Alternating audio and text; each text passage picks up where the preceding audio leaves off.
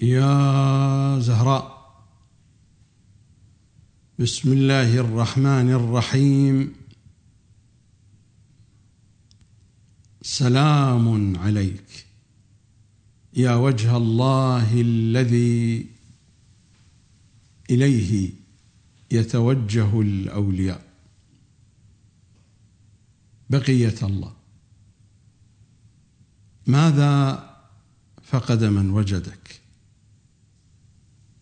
وما الذي وجد من فقدك؟ سلام عليكم أخوتي أخواتي، أبنائي بناتي. بين أيديكم ملف الكتاب والعترة، الجزء الثالث، الكتاب الناطق، الحلقة 62، والعنوان هو العنوان الذي تقدمت الحلقات السابقة في أجوائه وأنحائه.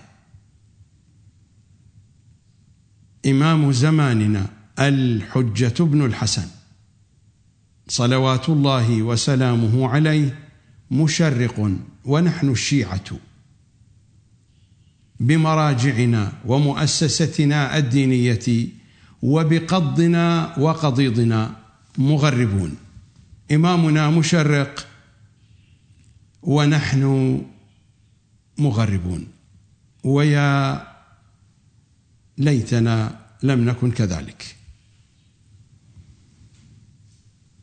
حلقة اليوم تتمة لحلقة يوم أمس، والتي أعطيتها عنوانا فرعيا بالوثائق. تقدم القسم الأول في الحلقة السابقة، وهي 61، وها أني أعرض بين أيديكم القسم الثاني من الحلقة التي عنونتها بالوثائق. كان بودي أن يكون الكلام في حلقة واحدة، ثم أعود إلى سابق عهدي لتتمة حلقات البرنامج، لكن الكلام يبدو كان طويلا، لذا أتم كلامي في هذه الحلقة، وسأختصر المطالب بقدر ما أتمكن.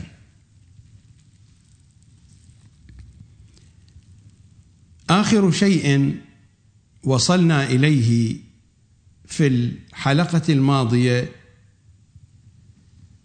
ما قلت بأنه نموذج من عمائم التثويل المغناطيسي، إذ كان حديثي في بداية الحلقة عن تقنية التثويل المغناطيسي التي تتبعها المؤسسة الدينية، فهي تثول عمائم، والعمائم يثولون عامة الشيعة. هذا هو الذي عنيته بهذا الاصطلاح، فإنني قد أعدت تركيب اصطلاح معروف، التنويم المغناطيسي، لكنني وجدته في مؤسستنا الدينية وحوزتنا الدينية وجدته تثويلا وليس تنويما، لذا وضعت هذا المصطلح التثويل المغناطيسي. هناك جهة وجهات في المؤسسة الدينية، وحتى في المؤسسة الشيعية السياسية هناك جهات تقوم بعملية تثويل لعمائم، لشخصيات، لإعلاميين، وهؤلاء يقومون هم بدورهم بعملية تثويل لعامة الشيعة، فهنيئا للشيعة وهنيئا وهنيئا.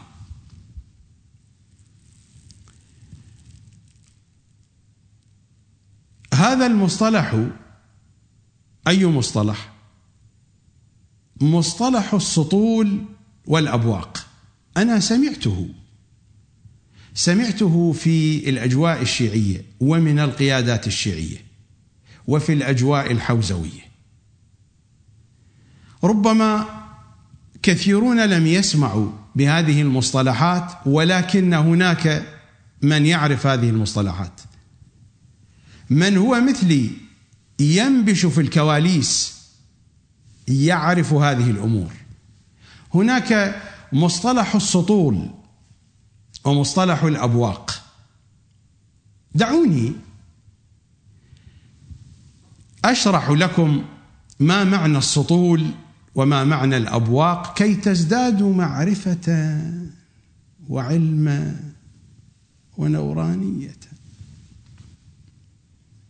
السطول جمع لسطل، والسطل بحسب أولئك الذين يستعملون هذا المصطلح داخل أحزابنا الشيعية وداخل مؤسستنا الدينية، السطل هو شخصية مهمة في المجتمع، قد يكون معمما وفي الغالب يكون من المعممين.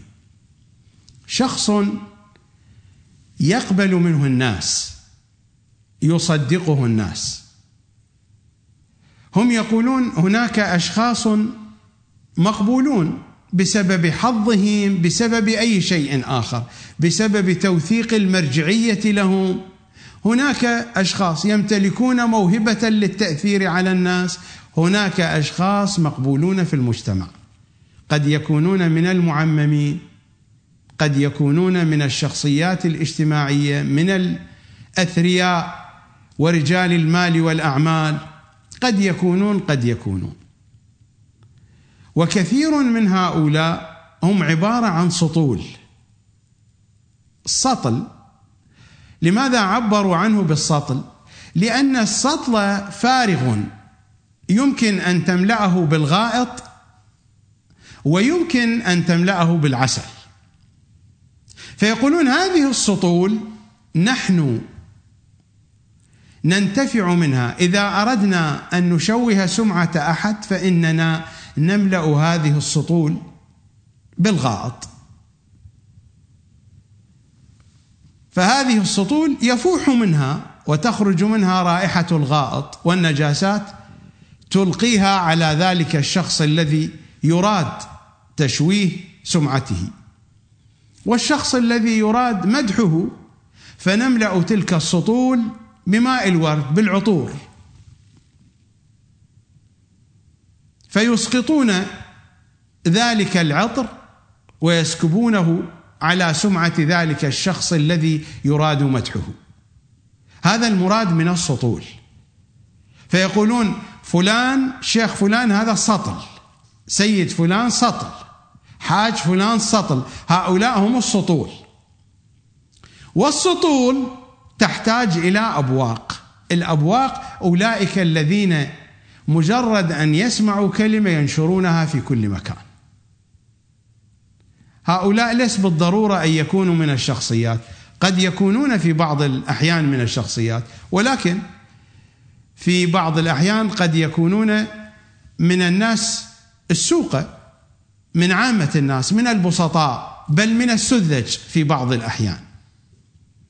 لكن المهم هم السطول، لأن السطول هم الذين يوصلون ما تريد تلك الجهات التي تملأ السطول بحسب ما ترغب. فالسطول هي الوسيط فيما بين تلك الجهات وبين الأبواق، والأبواق هم الذين ينشرون بين الناس. الآن مع وجود الفضائيات ومواقع الإنترنت فنحن لسنا بحاجة إلى أبواق، بحاجة إلى سطول. نأتي بسطل فنملأه ونضعه في الفضائية، ومن طريق الفضائية يفوح هذا السطل بروائحه إن كان مدحا وإن كان ذما. ففي زماننا نحن الآن لسنا بحاجة إلى أبواق، لأن الفضائيات والأقمار الصناعية هي التي تقوم بدور الأبواق، فهي التي توصل الأصوات. وإن كان الأبواق من البشر موجودين وهم مستمرون في نشاطهم، لكن أين بوق الفضائية من بوق مجموعة من الأشخاص؟ وأين بوق الإنترنت من أبواق بشرية؟ فإذا نحن الآن بحاجة إلى سطول، فنأتي بهذه السطول فنملأها بما نريد وفقا لآلية التثويل المغناطيسي. يعني نحن نثول السطول. السطل أساسا هو أثول، فنملأه بما نريد، وبعد ذلك نفسح له المجال أن يفوح بما عنده، كما يقال بأن الإناء ينضح بما فيه. إذن هي تلك التقنية التي من خلالها ينتقل التثويل المغناطيسي ما بين السطول والأبواق. مصطلحات غريبة، لكن القيادات الشيعية السياسية تستعملها، ورموز حوزوية في أجوائها الخاصة تستعملها. تلك هي معرفة السطول والأبواق، وعمر خسارة ما يعرف هذه المعاني. الذي لا يعرف ما معنى السطول وما معنى الأبواق. فعبر هذه الآلية، عبر آلية السطول والأبواق، يصل التثويل المغناطيسي إلى الشيعة. وهنيئا، هنيئا لهم، هنيئا لهم بسطولهم وبأبواقهم وبتثويلهم المغناطيسي. نستمع إلى عمامة من عمائم التثويل المغناطيسي التي تعبأ تثول، وهي بدورها تثول الشيعة.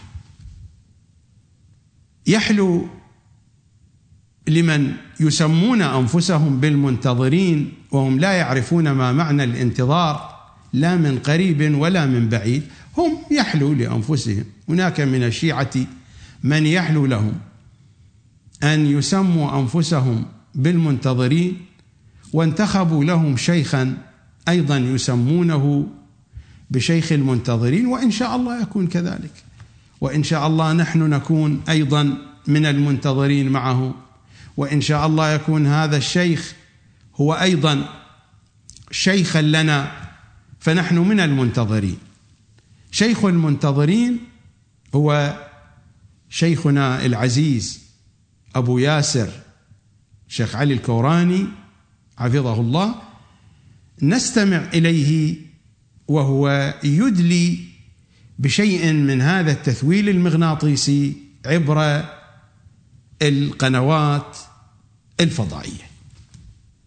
سؤال حول شبهات الغزي حول المرجعية. غفر الله لهذا الغزي، عنده أفكار حلوة ومكان يطرح شيء مخالف لمشهور الشيعة، ثم بلش يقصف في زيد وعمر من المراجع، والذي يتكلم على المراجع يضر نفسه هو، كناطح صخرة يوما ليوهنها فلم يضرها وأوهى قرنه الوعل.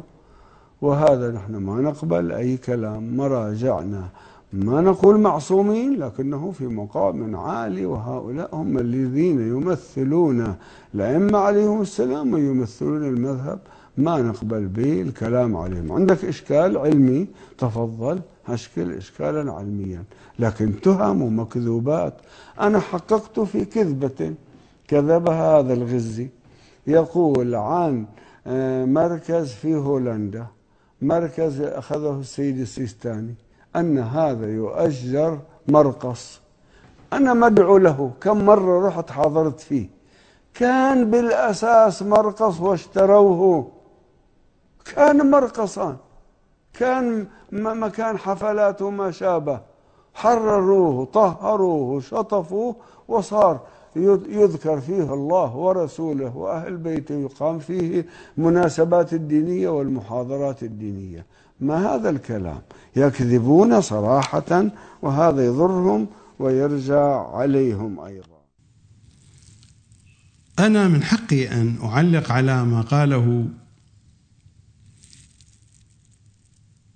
الشيخ الكوراني. سأعلق باختصار. ابتدأ الشيخ الكوراني حفظه الله فقال: غفر الله لهذا الغزي، وأنا أقول غفر الله لي ولك يا شيخي العزيز يا أبا ياسر.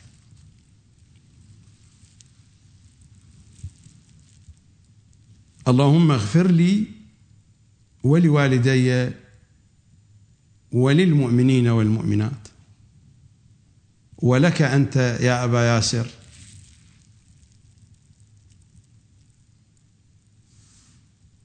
ولأهل أنسي ولكل من أحب. ثم قال الشيخ الكوراني بأنني أتكلم بتهم ومكذوبات على المراجع. أنا أتحدى الشيخ الكوراني، وليس فقط الشيخ الكوراني، أتحدى كل الذين يقولون عني بأنني أسب المراجع، أتهم المراجع بتهم وأكذب عليهم. دلوني على حالة واحدة فقط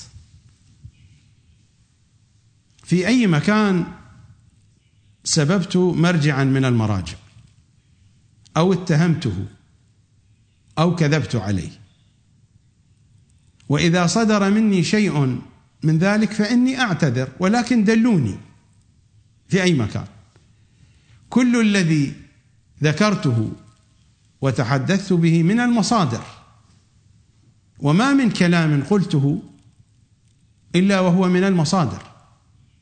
فأنا أقول شيخي أبا ياسر في أي مكان كذبت أنا على المراجع أو اتهمتهم، هذا أولا. وثانيا تقول عندك إشكال علمي، ما هو برنامجي كله إشكالات علمية، هذا والذي قبله. برامجي ومحاضراتي لا هي صحف ولا أخبار مجلات، أنا آتي بأمهات المصادر وأطرح أعقد الإشكالات العلمية في البحث العقائدي أو في البحث الفقهي، وأخوض في المساحات التي يخاف الآخرون أن يخوضوا فيها من الجهة العلمية والبحثية، وآتي بالمصادر، وكل شيء كما يقولون على عينك يا تاجر. البرامج موجودة على الإنترنت، وبرامجي كلها بث مباشر، ليس تسجيل.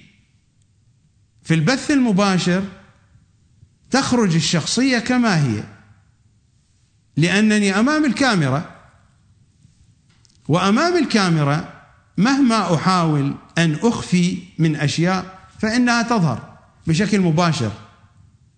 وحتى بعد أن يتم البرنامج لا تجري عملية مونتاج على برامج، ربما عملية مونتاج جزئية جدا. أما عملية مونتاج كالتي تجري على البرامج الأخرى سواء في هذه القناة أو في سائر القنوات لا تجري على برامج، فحديثي هو وكلامي الذي أقوله ولا أندم عليه، لأنني قبل أن أتكلم أحسب 1000 حساب ثم أتكلم. لا تفلت مني كلمة هكذا من دون حساب، أحسب 1000 حساب. أمير المؤمنين تعلمت من سيد الأوصياء، أمير المؤمنين يقول: الكلام ما لم يخرج منك فهو أسيرك، فإن تكلمت صرت أسيرا لكلامك. فإني لا أتكلم أي كلام ما لم أحسب 1000 حساب قبل أن أتكلم به، ولذلك لا أندم على كلامي، سواء كان كلامي يرضي الآخرين أو يغضب الآخرين، لا شأن لي بالآخرين، بالنسبة لي أنا مقتنع بما أتكلم، فلا سببت مرجعا ولا سببت عالما، وإنما أنقل سب المراجع بعضهم لبعض. المراجع هم بعضهم يسب البعض الآخر، هم بعضهم يستهزئ بالبعض الآخر، هم بعضهم يصف بعضهم بأنه حمار، والآخر يصف مرجعا آخر بأنه بهيمة مربوطة همها علفها، كبار مراجع الطائفة، وهذا بالصوت والصورة والكتاب والمطبوعة، ويكفر بعضهم بعضا ويقتل بعضهم بعضا، وكل ذلك جئت به من مصادر لا هي من الوهابية ولا هي من اليهود والنصارى ولا هي من أطراف معارضة لهم، كل الذي جئت به من كتبهم أنفسهم. البرامج موجودة، الأحاديث موجودة، وكل شيء بالوثائق. لكنني أقول لك شيخنا أبا ياسر، أنت الذي اتهمت المراجع والعلماء، أنسيت ذلك؟ إذا كنت أنت تنسى، مشكلتي أنني لا أنسى، مشكلتي هي هذه، أنني لا أنسى. شيخنا الكوراني، أنسيت ماذا افتريت واتهمت وقلت ما قلت عن المرجع الراحل السيد الشيرازي حين كنت في الكويت في السبعينيات، حين كنت إماما للجماعة في مسجد النقي في الكويت،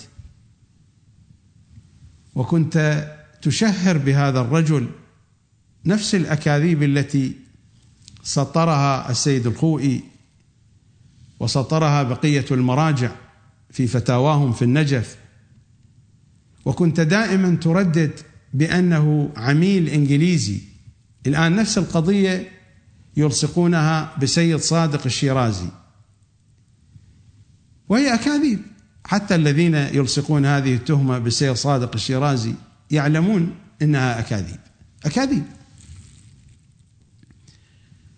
ألم تكن تتهم الرجل وتفتري على الرجل إلى أن خرجت من الكويت؟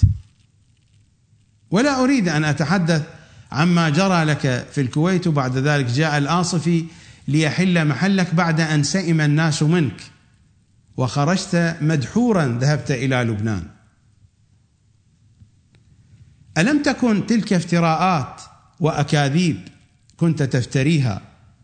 أنا لا أقول كنت تحمل نية سيئة، وإلى الآن أنا لا أقول بأنك تحمل نية سيئة، لكنك خدعت بما قاله المراجع وبما قاله الحزب الذي كنت تنتمي إليه. خدعت بأقوال السيد الخوئي، أقوال السيد محمد باقر الصادر، أقوال فلان من الشخصيات، فكنت تتهم السيد الشيرازي. وعملية أنك تخدع. أنت صرحت بذلك، لست أنا الذي قلت. هذا كتاب الحق المبين في معرفة المعصومين عليهم السلام بقلم علي الكوراني العاملي، الطبعة الثانية مزيدة ومنقحة 2003 ميلادي. الناشر دار الهدى قم المشرفة. في مقدمة الكتاب في صفحة 21 أنت تقول شيخي أبا ياسر: فقلت في نفسي ما أغبانا. أنت تقول، لست أنا الذي أقول. صفحة 21: فقلت في نفسي ما أغبانا. ما أغبانا لماذا؟ لنستمر. ما أغبانا ركضنا وراء ثقافة الإخوان المسلمين وابتعدنا عن ثقافة أهل البيت الطاهرين الذين عندهم علم الكتاب. لقد مضى علينا سنين ونحن نأخذ بقول سيد قطب وأمثاله. مضحوك عليك، ضحكوا عليك. أنت تقول ما أغبانا. استغبوك، استغفلوك. هذا هو الذي قصدته بمصطلح التثويل المغناطيسي حين قلت بأنه هناك جهات في المؤسسة الدينية وفي أحزابنا الشيعية تثول العمائم، ما يصطلحون عليها بالسطول، يثولونهم، وهؤلاء يقومون بعملية تثويل للشيعة لأنهم شخصيات مقبولة، وجوه جميلة، يمتلكون مواهب، عندهم القدرة على التحدث، عندهم القدرة على التأثير في الآخرين، ولكن للأسف يفتقدون للبصيرة، لا بصيرة عندهم. لذلك يضحك عليهم القطبيون ويبقون سنين. أنت تقول هذا، وأنت بقيت يا شيخنا الكوراني في هذه الثقافة إلى الثمانينات، حينما جئت في بداية الثمانينات إلى إيران، وأنت كنت من قيادات حزب الدعوة القطبي. ألم تكن تسمى بثمرة الدعوة؟ كانوا يقولون إذا كانت الدعوة شجرة فثمرتها اليانعة شيخ الكوراني.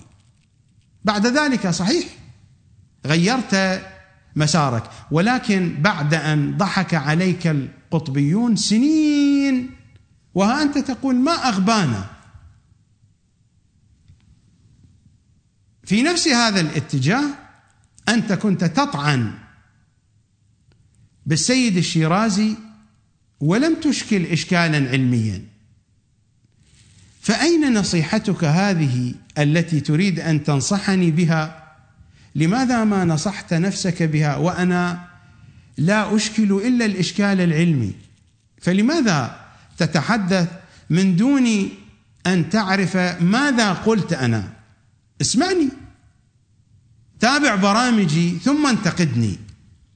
لماذا تجعل من نفسك سطلا يضعون في هذا السطل ما يريدون، وبعد ذلك تلقي ما في هذا السطل عبر الفضائيات؟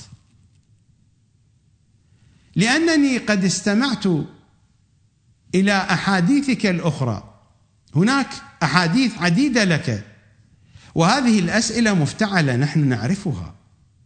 يا شيخ علي الكوراني، أنا أخنت وإعلامي في نفس الوقت، هذه الكلاوات نحن نعرفها، هؤلاء الأشخاص.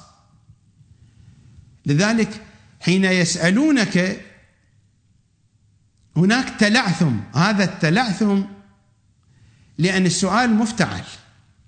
ربما بعض الأشخاص يتلعثمون لا يمتلكون الجرأة، ويمكن هذا، ولكن دائما أنت تسأل على الفضائيات، ويبدو أنه قبل أن يسألوك يوصلون لك معلومات، هذه هي طريقة السطول، يوصلون لك معلومات وهذه المعلومات غير صحيحة. آتيك بمثال، تحدثت مرة أيضا في الفضائية عني أني كنت في ألمانيا، والله ما سكنت يوما من حياتي في ألمانيا. أنا أسافر إلى ألمانيا كما أسافر إلى بقية الدول الأخرى، وأسفاري إلى ألمانيا قليلة جدا بالمناسبة. تحدثت عني وكأني كنت في ألمانيا، تخبر عني، تخبر عن أسراري، والله ما كنت في ألمانيا. أنا على يقين أنك لا تتحدث بنية الكذب، ليس منطقيا أن تخرج على الفضائيات. الآن الإنسان حتى لو كان كاذب لا يستطيع أن يخرج على الفضائيات ويكذب، لكنهم يوصلون لك معلومات خاطئة. أقول لك وبالإفم، كل الذي قلته يا شيخ علي في كل أجوبتك عني ليس صحيحا. المعلومات التي أوصلوها لك معلومات ليست صحيحة. لا أبالي بما تقول، لأنني لا أبالي بالسطول، لأنني أعرف هذه السياسة، سياسة السطول وسياسة التثويل المغناطيسي، أعرفها جيدا كما أعرف كفي هذا. لذلك لا أبالي بما تقول، ولا أبالي بكل السطول الأخرى التي يملأها من يريد أن يملأها ثم يفرغها على الآخرين.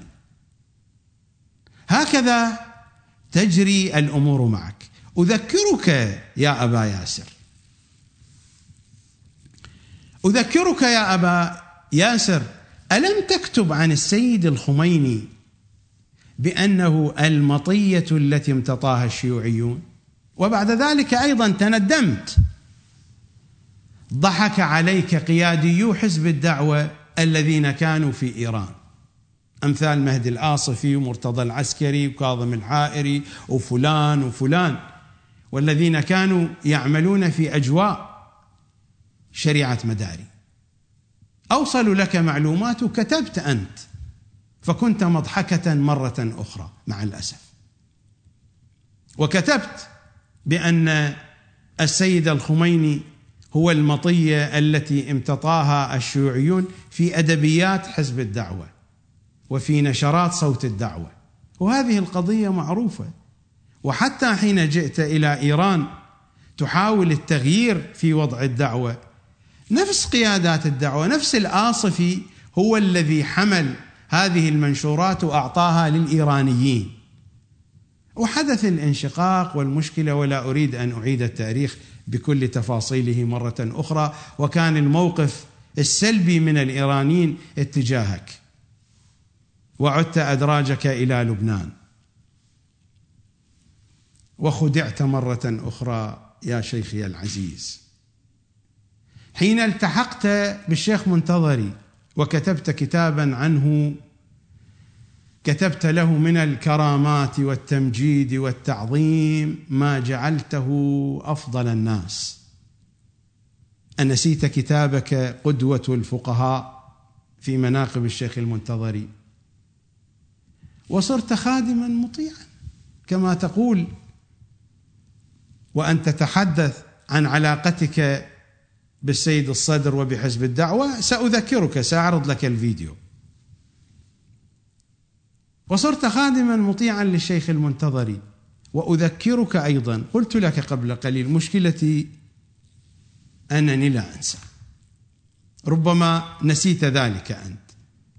حينما كان يخرج المنتظري يخطب في الناس، فكنت تجلس على بضع خطوات أو أمتار من الشيخ المنتظري، تقلد الشيخ التوسلي وهو يجلس على بعد أمتار من مجلسي ومن كرسي السيد الخميني.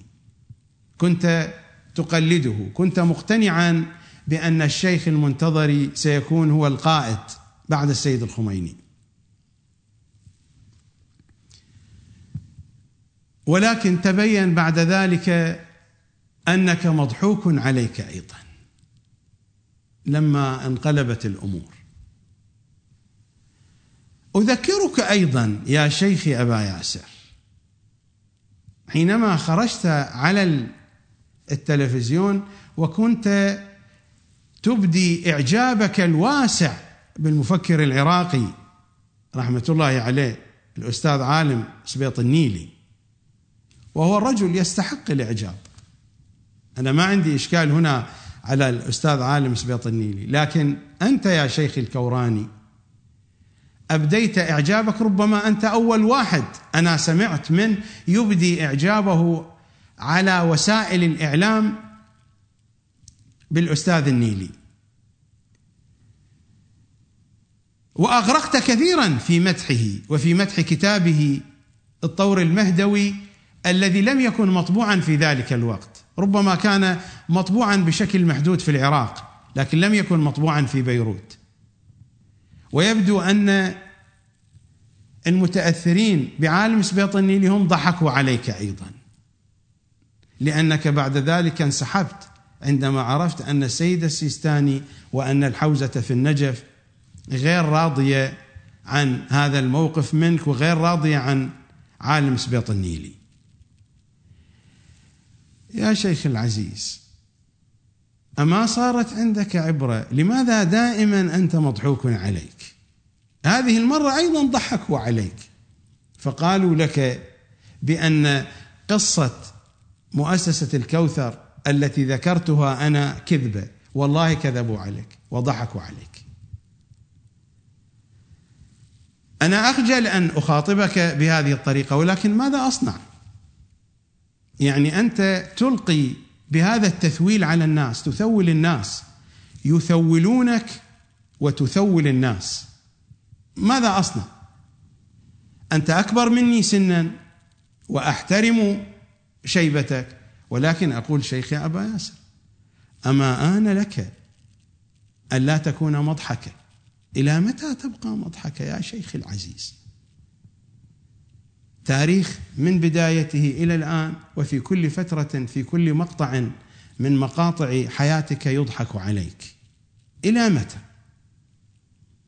نحن عندنا مثل، إن شاء الله ما تكون كذلك، ولكن لا أدري ما الذي جاء بهذا المثل في ذهني الآن. عندنا مثل يقول طبع بالبدن ما يغيره إلا الشفن. إن شاء الله ما تكون كذلك، إن شاء الله يمن عليك الإمام الحجة وعلي ببصيرة ثاقبة نستطيع أن نشخص الأمور ونتميز الحقائق. أنت قلت يا شيخي يا أبا ياسر بأنك تحققت من كذبة كذبها هذا الغزي، فهذا الغزي يسألك يا أبا ياسر كيف تحققت من هذه الكذبة؟ ما هو دليلك؟ أنا عندي أدلة وطرحت الأدلة ولا زلت أطرحها. أنت كيف تحققت من هذه الكذبة؟ في أحسن الأحوال أنك سألت أصحاب الشأن فضحكوا عليك فكذبوا عليك، وإلا لو تحققت فعلا لوصلت إلى النتيجة الصادقة، إلى النتيجة الصحيحة. النتيجة الصحيحة هو أن ما قلته أنا هو الحقيقة بعينها، ولكنني قد أجد لك عذرا، أجد لك عذرا لأنك قلت في حديثك بأنك كم مرة حضرت هناك وألقيت محاضرات وشاركت. من هنا أجد لك عذرا. لماذا؟ لأن بطنك قد ملئت من الحرام يا شيخ الكوراني، ولأن جيوبك من أين أنفقوا عليك؟ أنفقوا عليك مرتضى الكشميري. من أين أنفق عليك؟ الطعام والشراب والسفر والجيوب من أين ملئت؟ ملأها لك من أموال الحرام، من هذه المجالس الراقصة، مثل هذا المجلس الذي عرضناه في أيام شهادة الزهراء. فملأوا بطنك جوفك وجيوبك بالمال الحرام قطعا هذا سوف يعمي البصيرة، وأنت تعرف ذلك. حينما يمتلئ جوف الإنسان ويبدو أنت مسويها خري مري، لأن أنت تقول كم مرة حضرت في هذا المكان، فمسويها خري مري. خري مري يعني ذهابا وإيابا، غدوا ورواحا. باللهجة العراقية خري مري يعني جيئة وذهابا. فيبدو أن شيخي أبا ياسر مسويها خري مري، فهذا الخري مري يعني أنت في كل مرة تعبئ نفسك بالمال الحرام، تعبئ جوفك بالمال الحرام، وحينئذ ستفقد بصيرتك.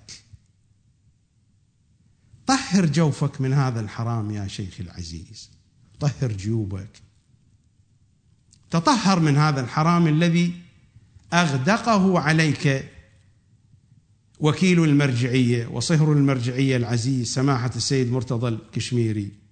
طهر نفسك من هذا الحرام، حينئذ ستبصر الحقائق. وسؤال هنا في الحقيقة يطرح نفسه، أنا أسألك، هذا الاستدلال استدلال منطقي، تقول بأنك حضرت في هذه المؤسسة عدة مرات وألقيت خطاب أو محاضرة أو ندوة، شاركت في هذا المكان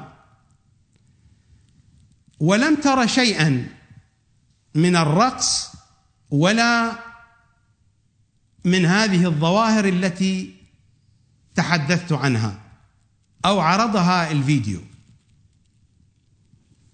أنا أسألك شيخي أبا ياسر، يعني هل من المنطقي أنه في نفس اليوم الذي يدعونك ويدعون الناس لمحاضرة أو لحديث يمكن أن يكون هناك مثلا عرس لمجموعة من الأتراك أو تكون حفلة راقصة في نفس الوقت؟ يعني هذا الكلام منطقي.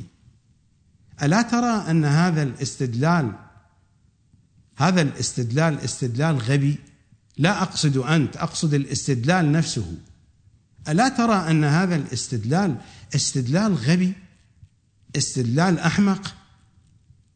اللهم إلا إذا أنت يعني كنت راغبا أن تكون محاضرتك أو حديثك بين تلك السيقان الناعمة المشدودة والصدور الناهدة البضة وبين أولاء الهيفاوات يتمايلن يمنة ويسرة بتلك الخصور الضامرة وعلى أنغام الدي جي، ولا أدري على أغاني مادونا ريهانا، لا أدري على أي طرب كنت تريد أن تلقي محاضرتك.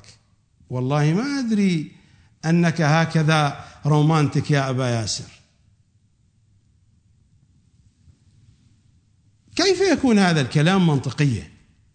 هل هذا الكلام منطقي؟ تريد أن تلقي محاضرتك في وسط تلكم الحفلات الراقصة على أنغام موسيقى وأغاني الدي جي؟ هذا كلام منطقي؟ هذا تثويل شيخنا، هذا أنت تثول الناس. أنا هنا لا أريد أن أقول بأنك تخدع الناس، ولكنهم ثولوك. أنت مثول، فتريد أن تثول الناس، وأمثالك كثيرون في المؤسسة الدينية. يثولهم أولاد المراجع وأصهار المراجع ومكاتب المراجع، وهم يثولون الشيعة.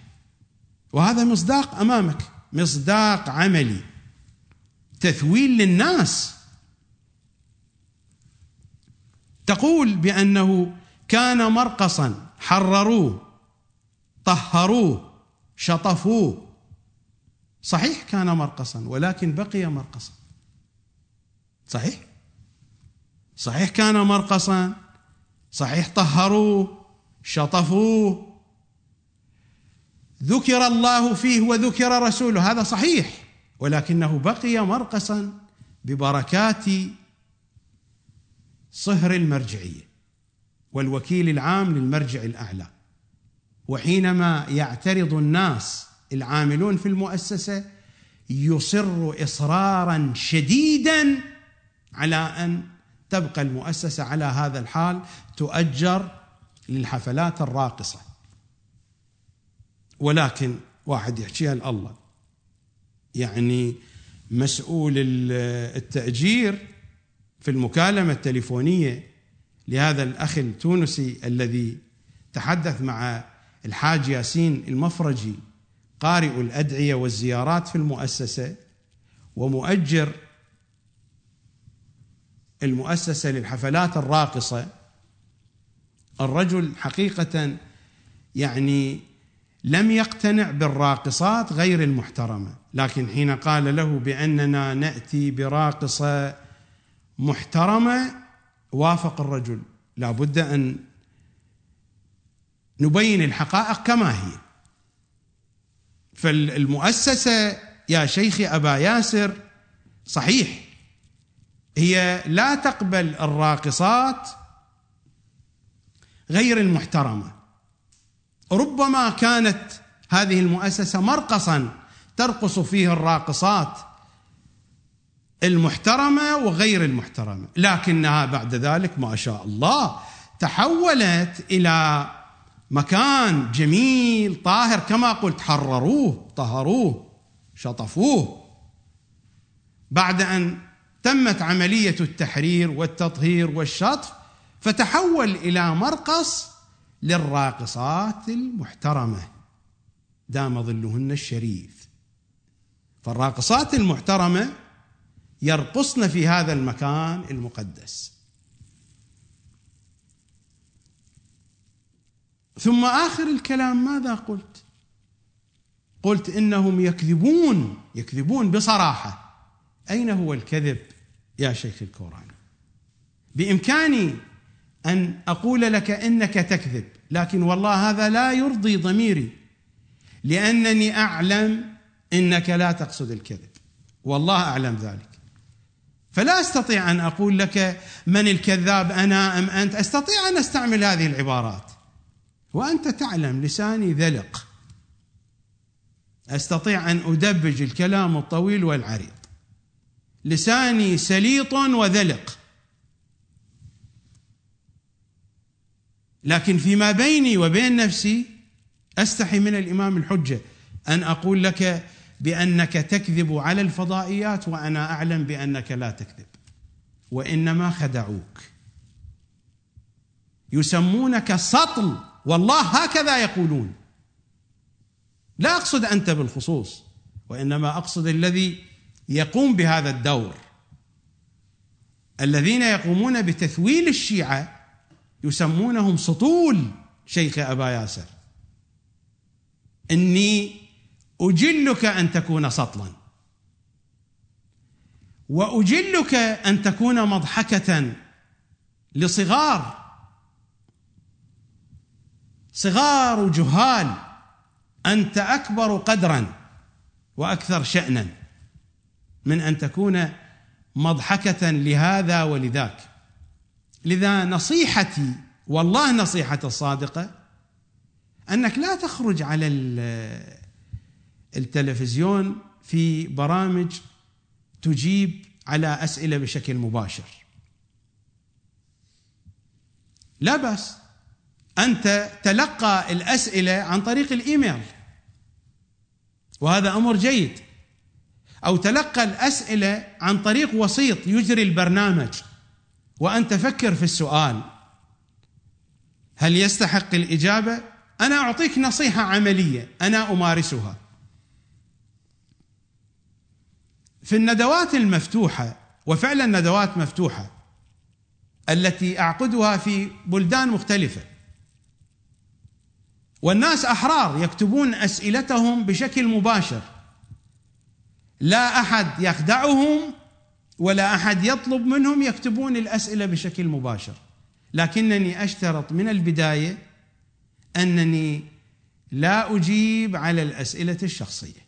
ومرادي من الأسئلة الشخصية الأسئلة التي تتعلق بحياتي الشخصية، والأسئلة التي تتعلق بالأشخاص الآخرين، كأن أسأل ماذا تقول وما هو رأيك في فلان. الأسئلة التي من هذا النوع لا أجيب عليها، لا خوفا من أحد ولا مجاملة لأحد، ولكن أنا في ندوة مفتوحة، والندوة المفتوحة يكون الكلام في بعض الأحيان فيها ليس دقيقا، كلام مباشر ليس دقيقا، ليس مدروسا، لأنني أقرأ السؤال بشكل مباشر، لا علم لي بالأسئلة. الأوراق توضع على الطاولة وأنا أقرأ الأسئلة، أو في بعض الأحيان المايك بيد الأشخاص وهم يمسك بالمايك ويتكلم ويسألني وجها لوجه، فإنني لا أجيب على الأسئلة التي ترتبط بحياتي الشخصية. هذه مسائل شخصية تخصني أنا، لماذا أنشرها للناس؟ ولا أجيب على الأسئلة التي ترتبط بالأشخاص الآخرين، لأنني إذا أردت أن أتحدث عن شخص آخر لا بد أن أفكر، لا بد أن أتأنى، لا بد أن أحسب حسابي. وبرامجي هكذا، والله ما سببت أحدا يا أبا ياسر، راجع برامجي إنهم يكذبون عليك، لا سببت أحدا ولا اتهمت أحدا ولا كذبت على أحد، وإذا حصل مني ذلك دلوني وأنا أعتذر وأعتذر وأعتذر وأعتذر. لا أقول أنا معصوم ولا أقول أنا لا أخطئ، ولكن أنا لا أتذكر الآن أنني كذبت على أحد، وذاكرتي ليست ضعيفة إلى ذاك الحد، وإن زحف عليها الشيب بعساكره وقضمها في هذا الوقت، ولكنها لا زالت قوية، لا زالت ذاكرتي قوية. فلا أذكر أني كذبت على أحد أو قصدت الكذب على أحد. كل الذي ذكرته في برامجي قد يكون قاسيا، قد يكون شديدا، ليس مني، هو من نفس المراجع، من كتبهم. وما قرأت كتب أعدائهم ولا جئت بكتاب يخالف المرجع الفلاني، وإنما أقرأ من كتبهم أنفسهم. والبرامج موجودة على عينك يا تاجر، موجودة على الإنترنت وتعاد على الفضائي. فأين الكذب يا شيخي الكوراني؟ أنا فقط أذكرك بأمرين. الأمر الأول، أطلب من الكنترول روم أن يسمعوك إن كنت تسمع كلامي، أن يسمعوك المكالمة المسجلة فيما بين الأخ التونسي وبين المسؤول عن تأجير مؤسسة الكوثر للحفلات الراقصة الحاج ياسين المفرجي، وهو على علاقة خاصة جدا بالسيد مرتضى الكشميري ويعتمد عليه اعتمادا شديدا. نستمع إلى المكالمة وأن تدقق بنفسك، وبإمكان الحاج ياسين المفرجي يرفع دعوى على هذه القناة، يقول هذه المكالمة ليست صحيحة، تليفونات موجودة، تسجيل موجود، والأشخاص المرتبطون بهذا التسجيل موجودون، ويمكن أن تفحص، وهناك مؤسسات رصينة وتثبت الحقائق. لكنني أقول لك شيخي أبا ياسر، هذه المكالمة صحيحة ودقيقة 100%، فلنستمع معا.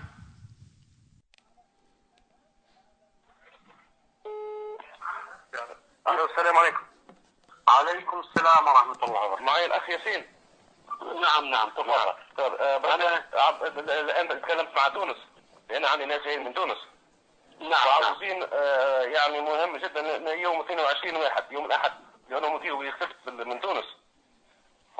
حاضرين ان شاء الله. محجوز 22 هذا اليوم يا اخي. كيف يوم الاحد محجوزه الجمعه محجوزه، لانه عندي مشكله لازم نجي محجوز يوم الاحد 22 واحد. نعم محجوز. و22 واحد ايه كذلك محجوز.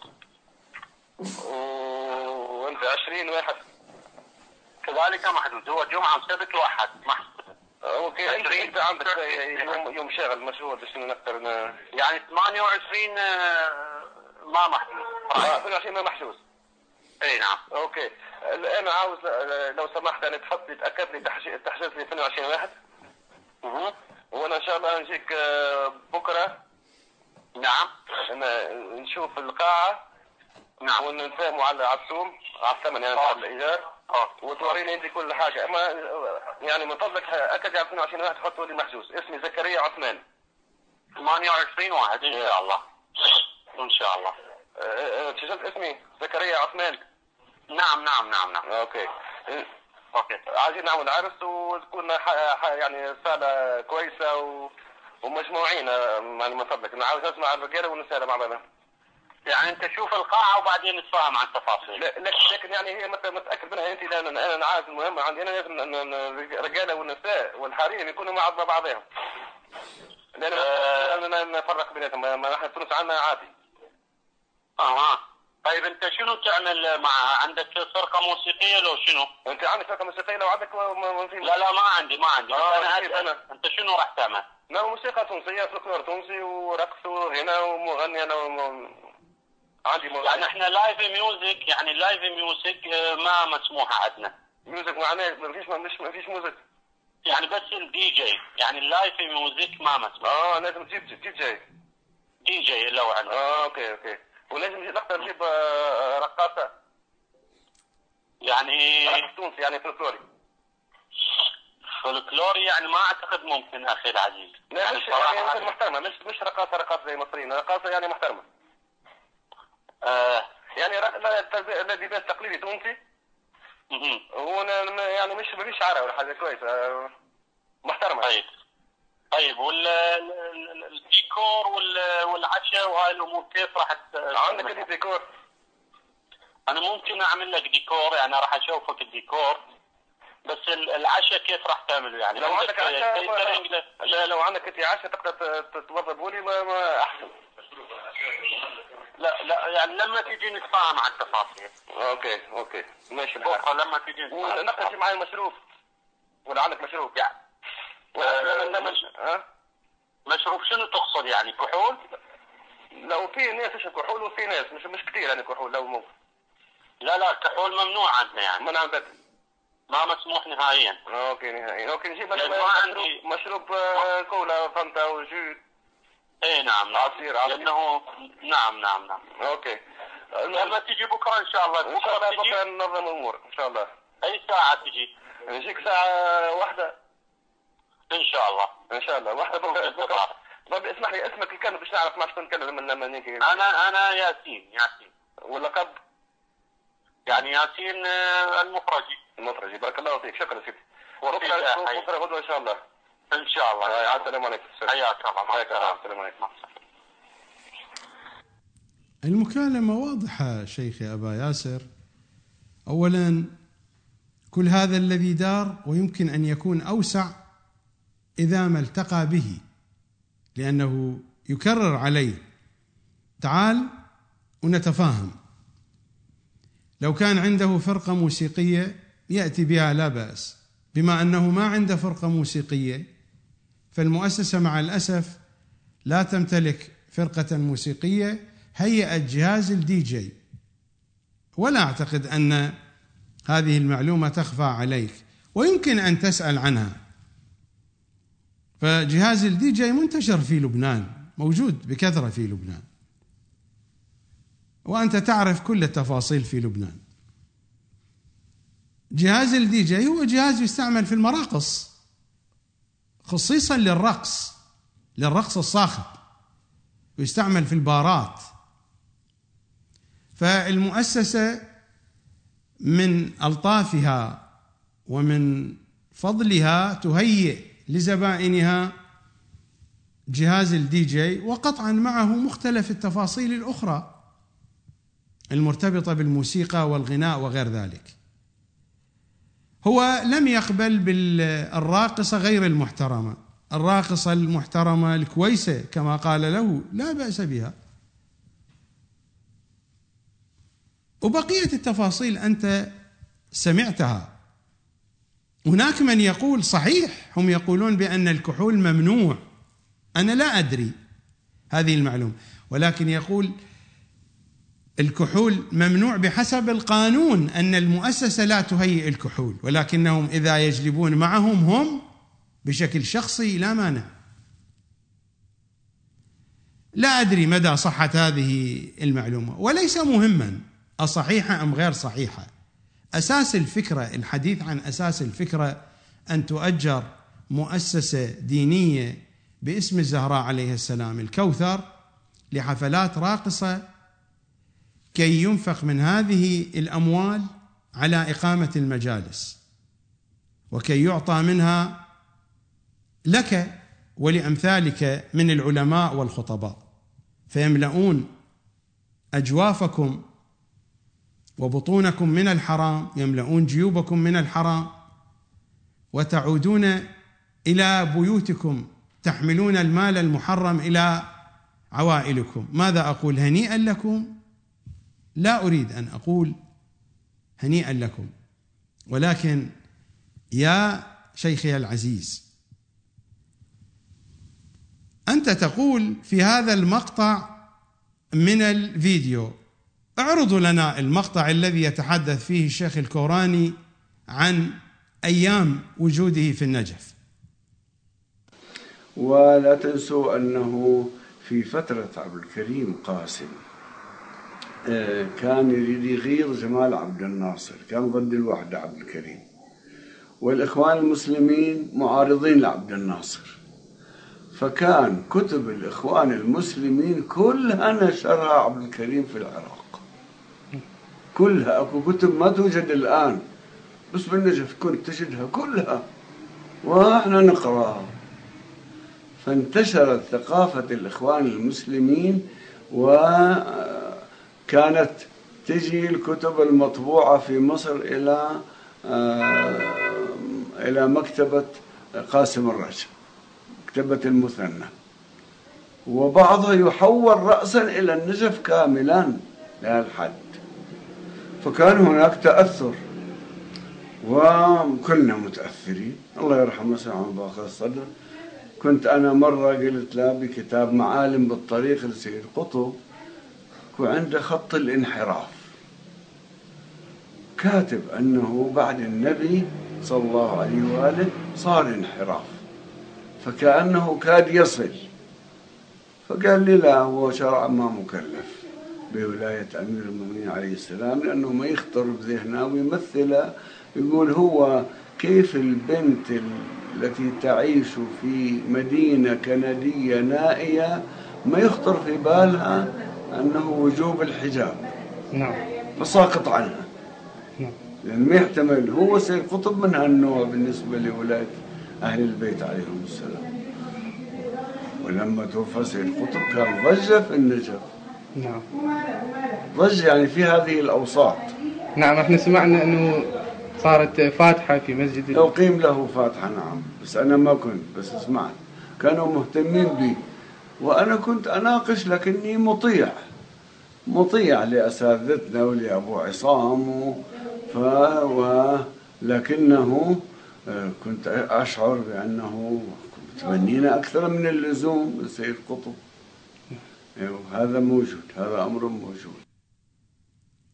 هذا هو صوتك وصورتك يا شيخ يا أبا ياسر. أنت كنت مطيعا وتقولها بشكل لطيف، كنت مطيعا حبابا لطيفا حنونا في تلك الأجواء القطبية.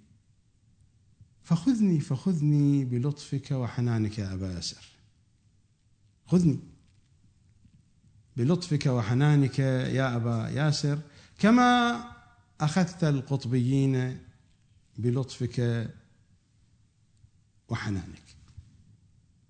نذهب إلى فاصل وأعود إليكم بعد ذلك. الكتاب الذي بين يدي 50 عاما مع المنبر الحسيني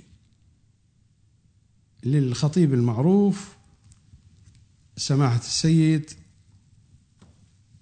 محمد حسن الكشميري، وهو أخ للسيد مرتضى الكشميري الوكيل العام للسيد السيستاني وصهر السيد السيستاني.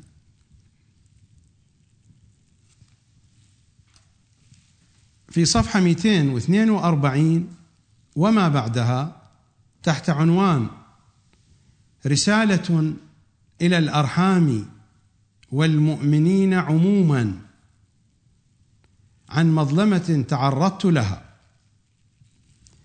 رسالة طويلة، لكنني أقول للذي يريد أن يعرف حقائق الأمور عليه أن يقرأها كلها ليتضح الأمر ويكون الأمر جليا من أن هذا السيد حسن الكشميري قد افتري عليه، والذي افترى عليه أخوه مرتضى الكشميري. أنا أقول قبل أن ندخل في التفاصيل، بعد الذي رأيتموه في الفيديو وما يتعلق بمؤسسة الكوثر، تصدقون من؟ مرتضى الكشميري أم سيد حسن الكشميري؟ ماذا يقول سيد حسن الكشميري في صفحة 242؟ لقد تعرضت إلى مظلمة في السنين الأخيرة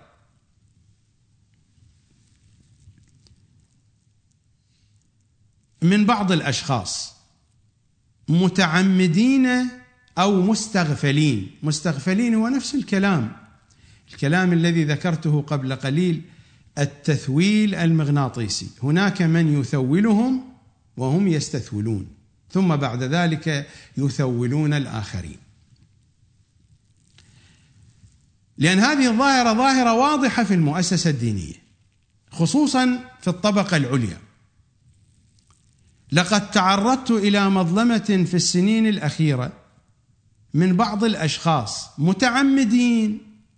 سيد مرتضى متعمد لأنه يعرف القضية وافترى على أخيه سيد حسن، أو مستغفلين، وسيد حسن يشير إلى السيد السيستاني في هذه القضية، إلى السيد السيستاني وإلى ولده السيد محمد رضا السيستاني، لأنه سئل عدة مرات عن سيد حسن الكشميري وأجاب بنفس هذه الفرية التي افتراها مرتضى الكشميري على أخيه. لقد تعرضت إلى مظلمة في السنين الأخيرة من بعض الأشخاص متعمدين أو مستغفلين لفرية قاسية بأني بعت الوقف الشرعي الذي هو جزء من منزلنا في النجف الأشرف شارع المدينة وتصرفت فيه. وللأسف الشديد أن تورط بذلك أشخاص ذو مسؤولية شرعية ودينية وأصحاب موقع اجتماعي وديني، وتلك فاجعة كبرى وهزيمة للفضيلة، وذلك بعد أن تعدد الاستفسار من سماحة المرجع الأعلى في النجف الأشرف عن سبب امتناعه عن منح الوكالة عنه كما منحها لمئات الأشخاص. وكان جوابه حسب ما علمت بأن السبب هو ما أخبره به صهره جناب أخي الأكبر، يعني سيد مرتضى، بأن السبب هو ما أخبره به صهره جناب أخي الأكبر بأني بعت الوقف المذكور أعلاه وتصرفت به، كما علمت أيضا أن ابن المرجع دام ظله يردد ذلك وينشره ناقلا ذلك عن أخي. لقد تسبب هذا الوضع في تشويه سمعتي وهتك حرمتي واتهامي بفرية أنا بريء منها تماما.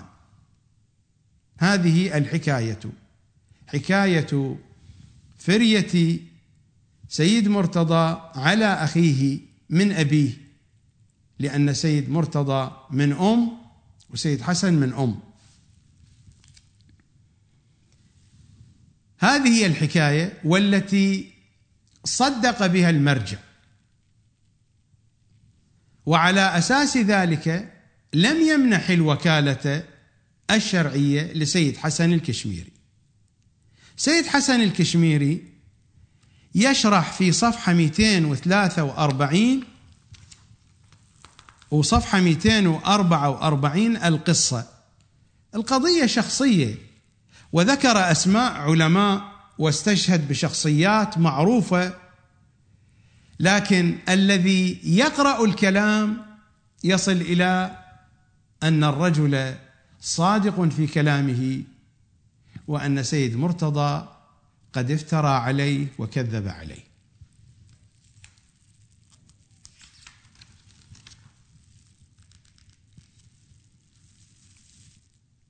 إلى أن يقول في السطور الأخيرة من صفحة 244: بعد هذا كله، بعد هذه التوضيحات واستشهد بأسماء شخصيات وعلماء معروفين في النجف، بعد هذا كله ما هي مسؤوليتي وما هي الحجة على اتهامي وهتك حرمتي؟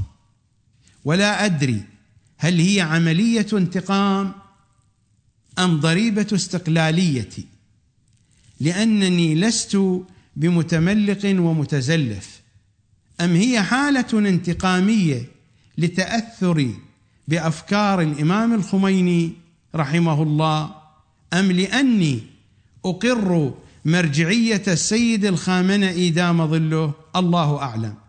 أخيرا أقول إنني مع احترامي للمرجع الأعلى دام ظله لن أغفر له ذلك ولا لولده رغم احترامي لهما، وسيكون يومهما طويلا معي حينما نقف بين يدي من لا تخفى عليه خافية.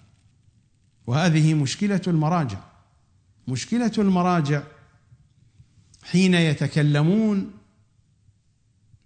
تأثير كلامهم يكون قويا وواسعا، وعقوبتهم كذلك ستكون عقوبة قوية وواسعة. من يقرأ التفاصيل يقطع بأن هذا الرجل قد ظلم، وظلمه بدأ من فرية افتراها نفس هذا الوكيل العام المشرف على مؤسسة الكوثر. أعتقد ما رأيتموه وما سمعتموه فيما تقدم من الحديث يمكنكم على أساسه أن تشخصوا من الصادق ومن الكاذب، وحينما نستمر في الحديث ستتضح الصورة أكثر. لكنني أريد أن أقف هنا فأقول هذه القضية، قضية التثويل في المؤسسة الدينية، في بعض الأحيان الأصهار والأولاد يثولون المرجع، والمرجع بدوره يثول الأمة. هذه عملية شغالة. فحينما يكذب صهر المرجع على المرجع، وعلى أساس هذه الكذبة يتخذ قرارا ويتخذ موقفا ثم بعد ذلك حين يسأل يجيب وفقا لتلك الكذبة. هذه عملية تثويل أو ليست بتثويل، إنها عملية تثويل للمرجع، والمرجع يقوم بدوره يثول الأمة. هذه القضية ليست خاصة بمرتضى الكشميري وبالسيد السيستاني أبدا. السيد الحكيم، السيد محسن الحكيم، السيد محسن الحكيم منزلته أعلى بكثير من منزلة السيد السيستاني. فقاهة السيد الحكيم، خبرة السيد الحكيم، القدرة الإدارية للسيد الحكيم. السيد الحكيم شخصية مميزة بالقياس إلى الكثير من المراجع.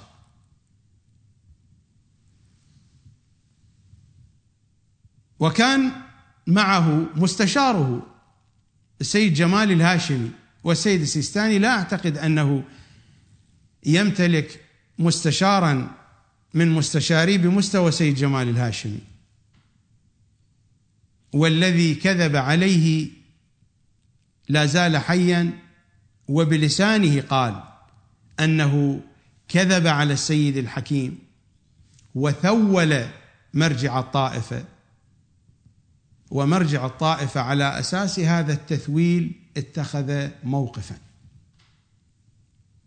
فثولنا جميعا، لأن هذا الموقف موقف المرجع يقع في أعناق الأمة ونحن رعيته. فلا السيد السيستاني بمستوى السيد الحكيم، ولا مرتضى الكشميري بمستوى طالب الرفاعي. طالب الرفاعي شخصية علمية معروفة بكفاءته ومواهبه، شخصية معروفة. أين منه مرتضى الكشميري؟ لا وجه للمقايسة بين مرتضى الكشميري وطالب الرفاعي، والفارق الكبير بين السيد الحكيم وبين السيد السيستاني. نستمع الآن إلى سيد طالب الرفاعي وهو يقوم بدور تثويل مرجع الطائفة.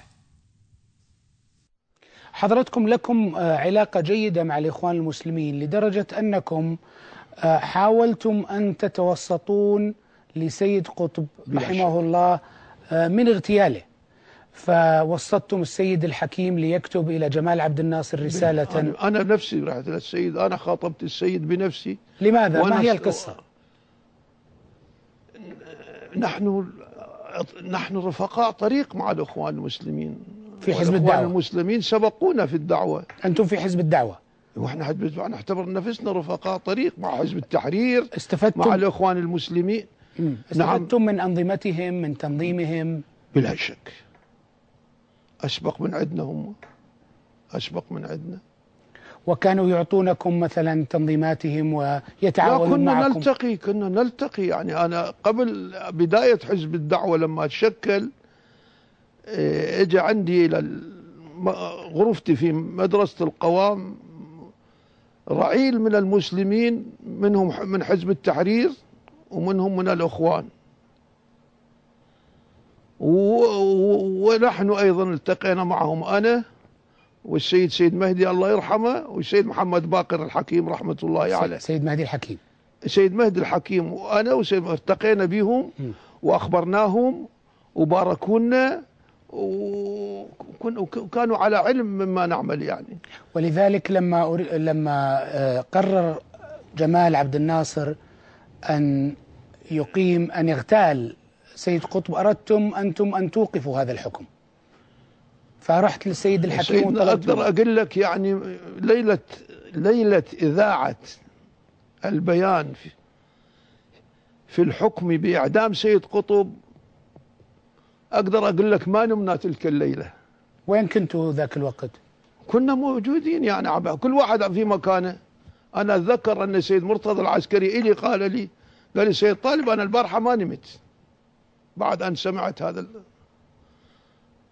هذا الحكم. لم تنفع وساطة السيد الحكيم عند عبد الناصر. اي فبقينا شو نسوي؟ ما عندنا شو نسوي، ما عندنا غير انه السيد الحكيم هو الرمز الاسلامي الموجود بين ايدينا.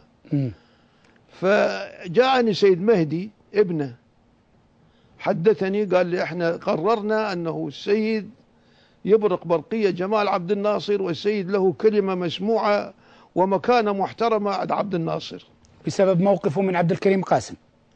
يعني هذا أحد الأسباب. وقبل ذلك كان لا السيد أقدم من عبد الكريم قاسم. نعم. مكانته. نعم. ايه قلت له شنو اللي قررتم؟ أنا ما كنت معاهم في تلك الليلة لما قرروا. قال تقرر أن السيد يبعث برقية استرحام بالنسبة إلى السيد قطب بتخفيف الحكم أو البراءة، أيهما يحصل فتح. قلت له إيه وأنا شنو بالموضوع؟ قال تقرر أن أنت تواجه السيد. قلت له ليش أنا وأنت ابنك وتروح واجهه؟ قال أنا ما أقدر، أنا ما أقدر أواجه والدي، أنت أجرأنا ولك مكان عند السيد يستمع إليك، أنا إذا أروح له ما أقدر. يعني رحت أنت؟ ها؟ رحت. فذهبت إلى السيد وهو في بيته العامر في الكوفة، وفسح لي المجال، التقيت به شخصيا وحدثت بهذا الموضوع. حدثت في هذا الموضوع وقلت له سيدنا أنت أبو الأمة الإسلامية، وهذا شخص من رموز الإسلام، وأنت يعني تتحمل مسؤولية إذا إن لم تفعل شيء بالنسبة لهذا الرجل، وهذا وراء تيار إسلامي كبير قلت يعد بالملايين. قلت له قال ماذا أفعل؟ قلت برقية ترسل. قال هيك أنت ترى هكذا؟ قلت له مو أنا، الواقع يرى هكذا مو أنا، مكانتك ترى هكذا. قال زين. ركبنا بالسيارة. لما ركبنا بالسيارة كان أكو سيد من العلماء أيضا رحمة الله عليه اسمه السيد محمد جمال الهاشمي، فكنت أنا جالس عن يسار السيد وهو جالس عن يمينه، والسيد بالوسط بالسيارة مالته. فسمع حديثي معاه فاتجه إلي بكلمة يعني شديدة: سيد طالب، تريد السيد أن يتوسط بهذا الذي يقول علي بن أبي طالب يشرب الخمر؟ اللي هو سيد قطب. راح يسقط، كل ما عندي يعني موجود هو سيد قطب ذاكره، يعني قبل التحريم. يعني عمر كان يشرب، يكرع كرع بالخمر مو يشرب. هو صاحب كلمة انتهينا فهل أنتم منتهون؟ يعني ما عادي، الواحد يشرب ماء، يشرب بيبسي، يشرب شاي، يشرب مباح. يعني خمر كان داخل تحت الإباحة، لم يصدر فيه تحريم آنذاك. فأنا أسقط ما في يدي، شو أسوي؟ السيد راح يمتنع إذا سمع بهاي القصة. قلت له سيدنا أنت متأكد؟ يعني هنا عملت خباثة. قلت له سيدنا أنت متأكد هو سيد قطب ولا أخوه محمد قطب؟ مو قطب اثنين وكلاهما إسلامي. قال ها ما أدري. قلت له أنا أدري أنه محمد وليس سيد. هاي كذبة بيضاء. فسكت. فكتب برقية السيد. فالسيد قال لي بعث، أنا انتهى دوري، أخبرت السيد مهدي، قلت له أنا السيد هيأت لأن يبعث البرقية، فأنت اتصل به. فراح للسيد مهدي قال له روح للسيد محمد تقي الحكيم خليه يكتب البرقية وأنا أوقعها. سيد محمد تقي الحكيم أديب وعالم ومفكر ورجل يعني مواصفات كبيرة وعظيمة عنده، وأستاذنا، هو أستاذي وأستاذ سيد مهدي وأستاذنا يعني. ربانا تربية. يعني سيد محمد تقي الحكيم هو الذي كان يقول لي سيد طالب اقرأ كل شيء لتكون شيئا. السلام. ما يتوقف. أقول له ما تخاف علي أروح منا. قال لا، الآن ما نخاف عليك. فكتب الرسالة وبعثت إلى عبد فكتب، الناصر. فراح سيد مهدي بأمر والده كتب سيد محمد تقي الحكيم البرقية، وأخذها سيد مهدي أبرق. أنا دوري تهيئة السيد فقط. الكلمة واضحة سيد طالب، يقول أنا دوري تهيئة السيد فقط، يعني أقوم بعملية تثويله، فقام بهذا الدور على أحسن وجه. خدع مستشار السيد، وغريب السيد الحكيم مرجع الأمة ولا يعلم ماذا يجري، وما هو بغريب على مراجعنا بالمناسبة، والمستشار أيضا مستشار المرجعية لا يعلم. فجاءهم شخص مثل سيد طالب. سيد طالب يتميز بالذكاء والنبوغ وصاحب دهاء، ليس شخصية سهلة سيد طالب الرفاعي. فما هو دوره؟ يقول أنا دوري فقط. وقال للسيد مهدي، وهذا الكلام كرره أكثر من مرة، أنا هيأت لكم السيد. أدري أنت هيأت السيد هو شنو؟ السيد يعني صندوق، قطعة أثاث، حاجة تجيبها من السوق. هيئة السيد كيف يعني؟ أنا دوري أن أهيئ السيد. كيف يهيئ السيد يعني؟ هو هذا التعبير الدقيق الذي أنا اخترته، التثويل. أنا أهيئ السيد يعني أنا أثول السيد، أثول المرجعية، عملية تثويل المرجع. فثول المرجع، المرجع كتب، أمر بكتابة البرقية، وثول الأمة. الأمة حين تسمع بأن المرجع الأعلى يكتب برقية إلى عبد الناصر يطالب عبد الناصر بالعفو عن سيد قطب، يعرفون أن سيد قطب أولا شخصية مهمة، كثيرون لا يعرفون ذلك، وثانيا يعرفون أن هذه الشخصية شخصية مرضية عند أهل البيت. المراجع يمثلون أهل البيت، هكذا هم يقولون. وقالها قبل قليل الشيخ الكوراني. لكنني أقول للشيخ الكوراني، هل السيد الحكيم حين كتب برقية إلى عبد الناصر يدافع عن سيد قطب كان يمثل أهل البيت أو لا؟ أنت كنت تقول أيها الشيخ الكوراني بأن المراجع يمثلون أهل البيت. أنا أسألك، حين كتب البرقية، وهذا ما هو بموقف بسيط، هذا أعلى مرجع عند الشيعة، وهذا أبرز قائد عربي، والشخصية التي تدور حولها البرقية ألعن ناصب على وجه الأرض. فبرقية صادرة من أعلى مرجع شيعي إلى أبرز حاكم عربي حول ألعن ناصب على وجه الأرض. هذا الموقف كان موقفا بسيطا. هنا السيد الحكيم أيها الشيخ الكوراني يمثل أهل البيت في هذا الموقف أو لا؟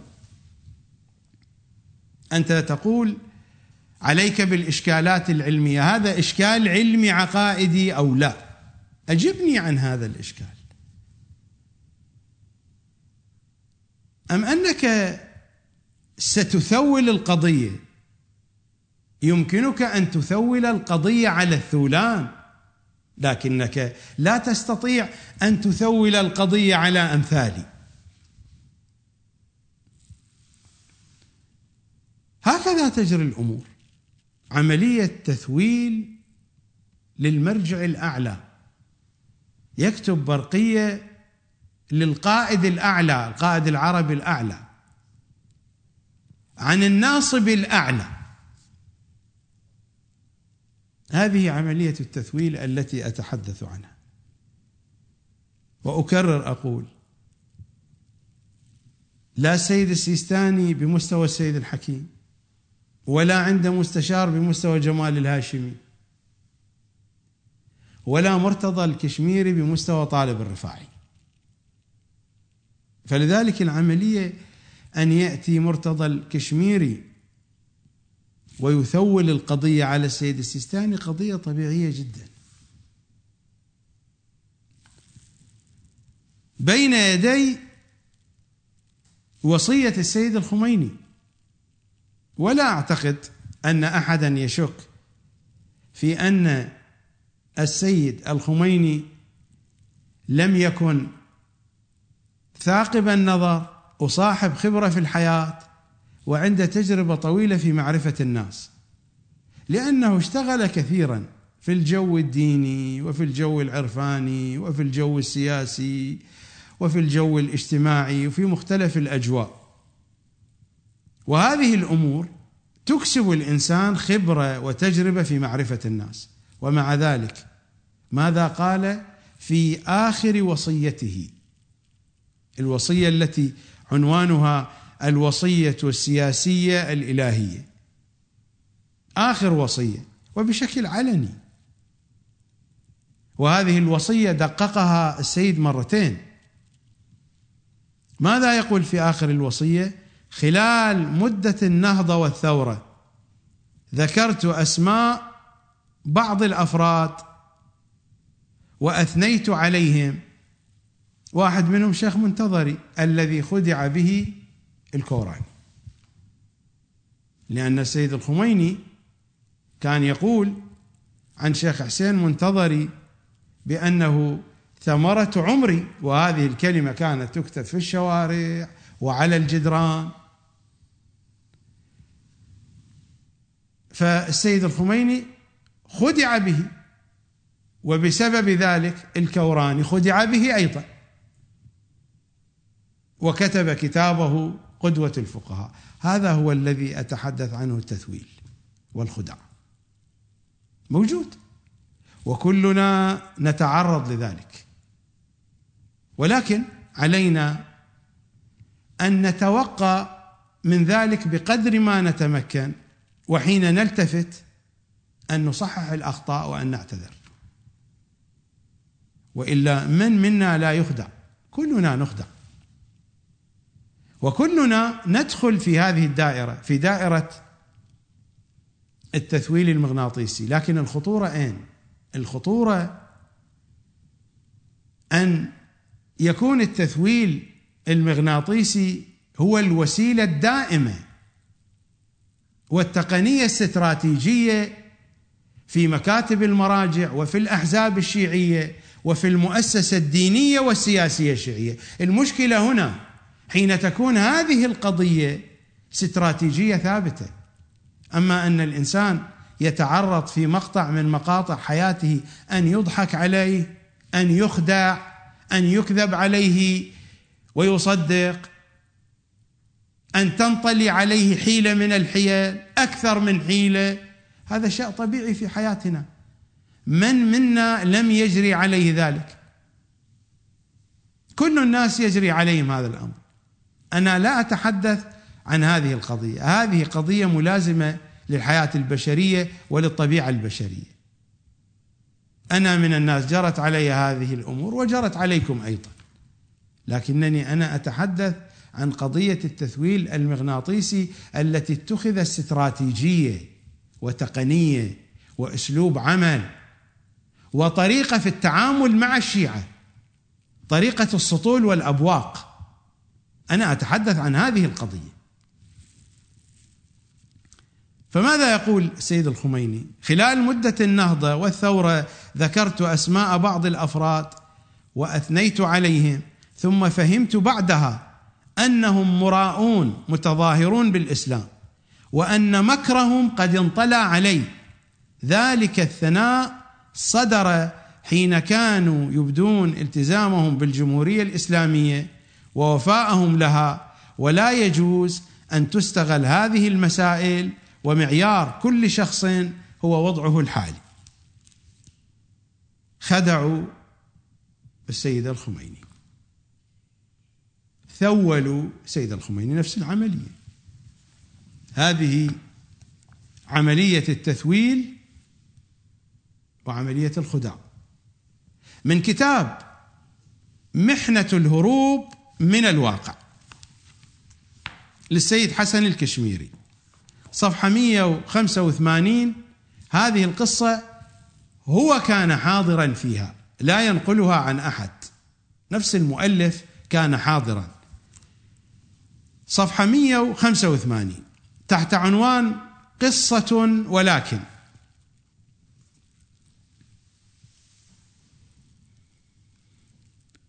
ويبدأ القصة ببيت الشعر هذا، وهو بيت جميل: ومن وعى التاريخ في صدره أضاف أعمارا إلى عمره. وتلك حقيقة. يقولون من يعرف تاريخ سنة ازداد عمره سنة. سيد حسن الكشميري يقول: كنت عند الإمام الخوئي قبيل الظهر، وكان يستعد لمغادرة البراني. البراني هو دار الضيافة، دار الاستقبال. كنت عند الإمام الخوئي قبيل الظهر، وكان يستعد لمغادرة البراني، وكان يحيط به شمالا ويمينا أعيان حاشيته كالشيخ محمد الحرز والسيد عبد الرسول علي خان والسيد عبد الحسين القزويني وغيرهم. وكان من الحضار التاجر النجفي السيد محسن شبر.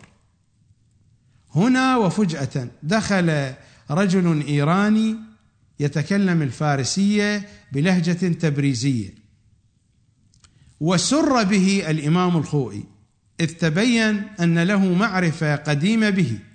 وبعد الترحيب به سأله الإمام الخوئي عن كيفية حصوله على سمة الدخول إلى العراق. وطبعا كان هذا بعد أشهر قليلة من تصالح صدام حسين مع شاه إيران في الجزائر عام 1975 ميلادي بواسطة زعيم الجزائر آنذاك هواري بومدين. وكان مجيء هذا التاجر الإيراني بادرة تدفق الإيرانيين على العراق للزيارة ولو جزئيا. وأتذكر أنه عرض جواز سفره على الإمام الخوئي، وتبين أنه على علاقة بالسيد جعفر شرف الدين بلبنان، والذي كلف صديقه اللبناني عبد المجيد الرافعي، شخصية بعثية معروفة، باستحصال السمة له من سفير العراق في لبنان صالح الهاشمي. وأتذكر أنني شاهدت جواز هذا الرجل مكتوب إلى جانب السمة، يعني إلى جانب الفيزا، منحت له هذه السمة بأمر السيد السفير. إذن ما هي القصة؟ سيد حسن الكشميري يورد هذه التفاصيل لأجل توثيق الواقعة بأن هذه التفاصيل حصلت، ومن أراد أن يذهب يبحث عن هذه الجزئيات لأجل أن تكون القصة بكل قرائنها. إذن ما هي القصة؟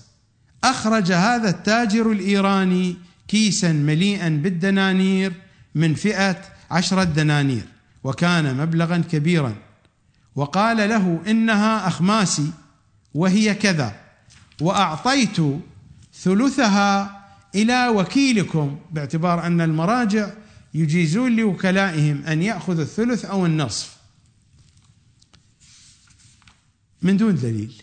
دلونا على رواية تقول بأن المرجع يجوز له أن يعطي الوكلاء الثلث أو النصف، لا توجد رواية.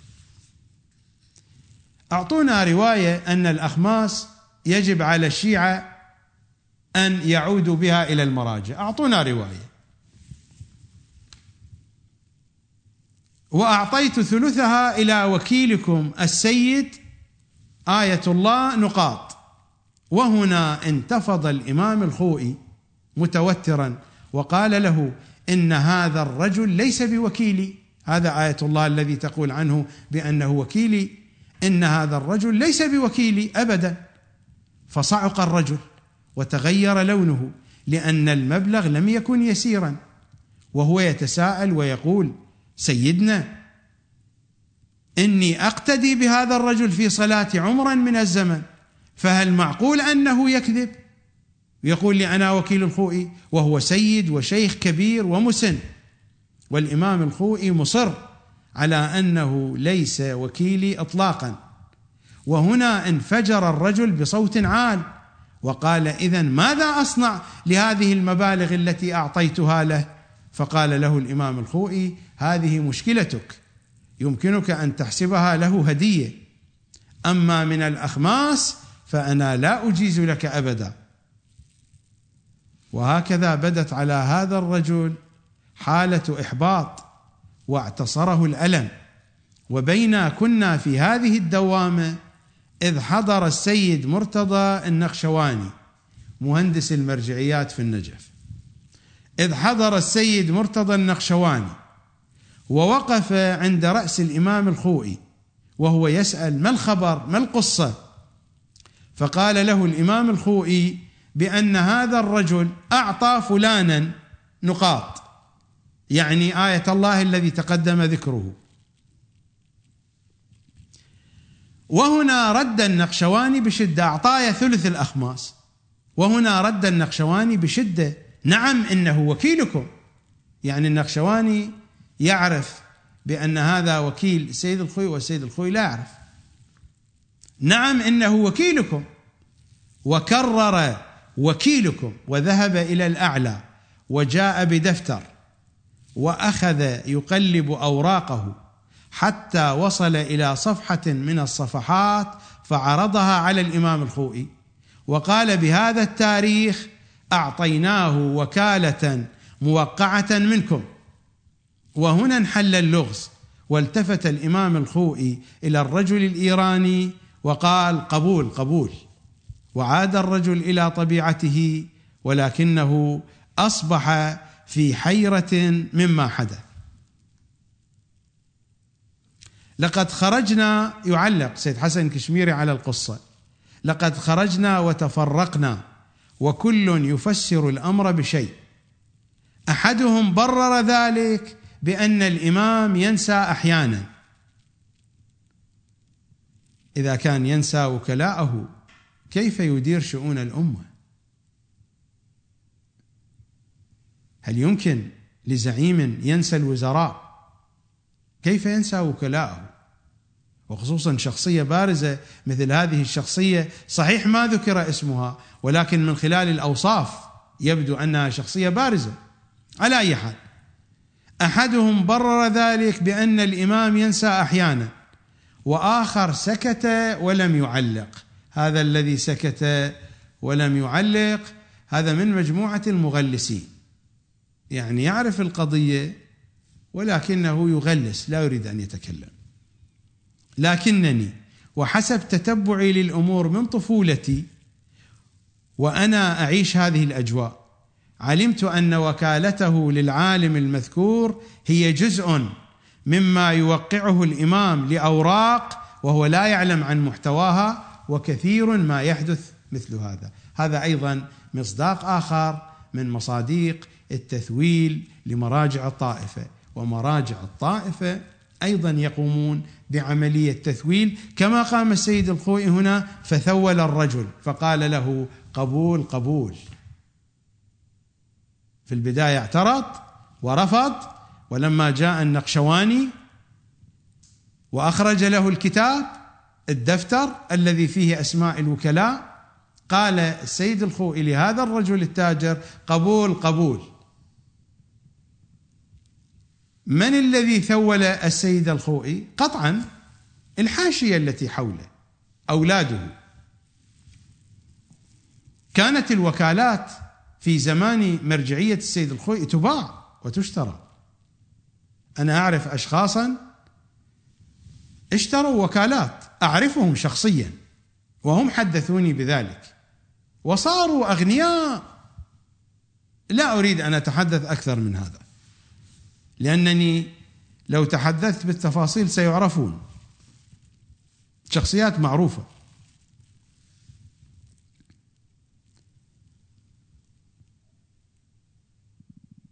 أن وكالته للعالم المذكور هي جزء مما يوقعه الإمام لأوراق وهو لا يعلم عن محتواها، وأن الابن والحاشية هي التي تدون وتوثق والإمام يوقع.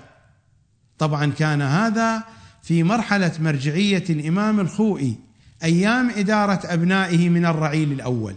وما ذكرته من قصة قبل قليل بشكل مجمل، قلت يشترون الوكالات، كان سيد جمال الخوئي يبيع الوكالات الذين قال عنهم من الرعيل الأول. أما في عهد الرعيل الثاني، يقصد سيد تقي الخوئي، سيد مجيد الخوئي، وهم الشبان، فذلك له حديث آخر طويل.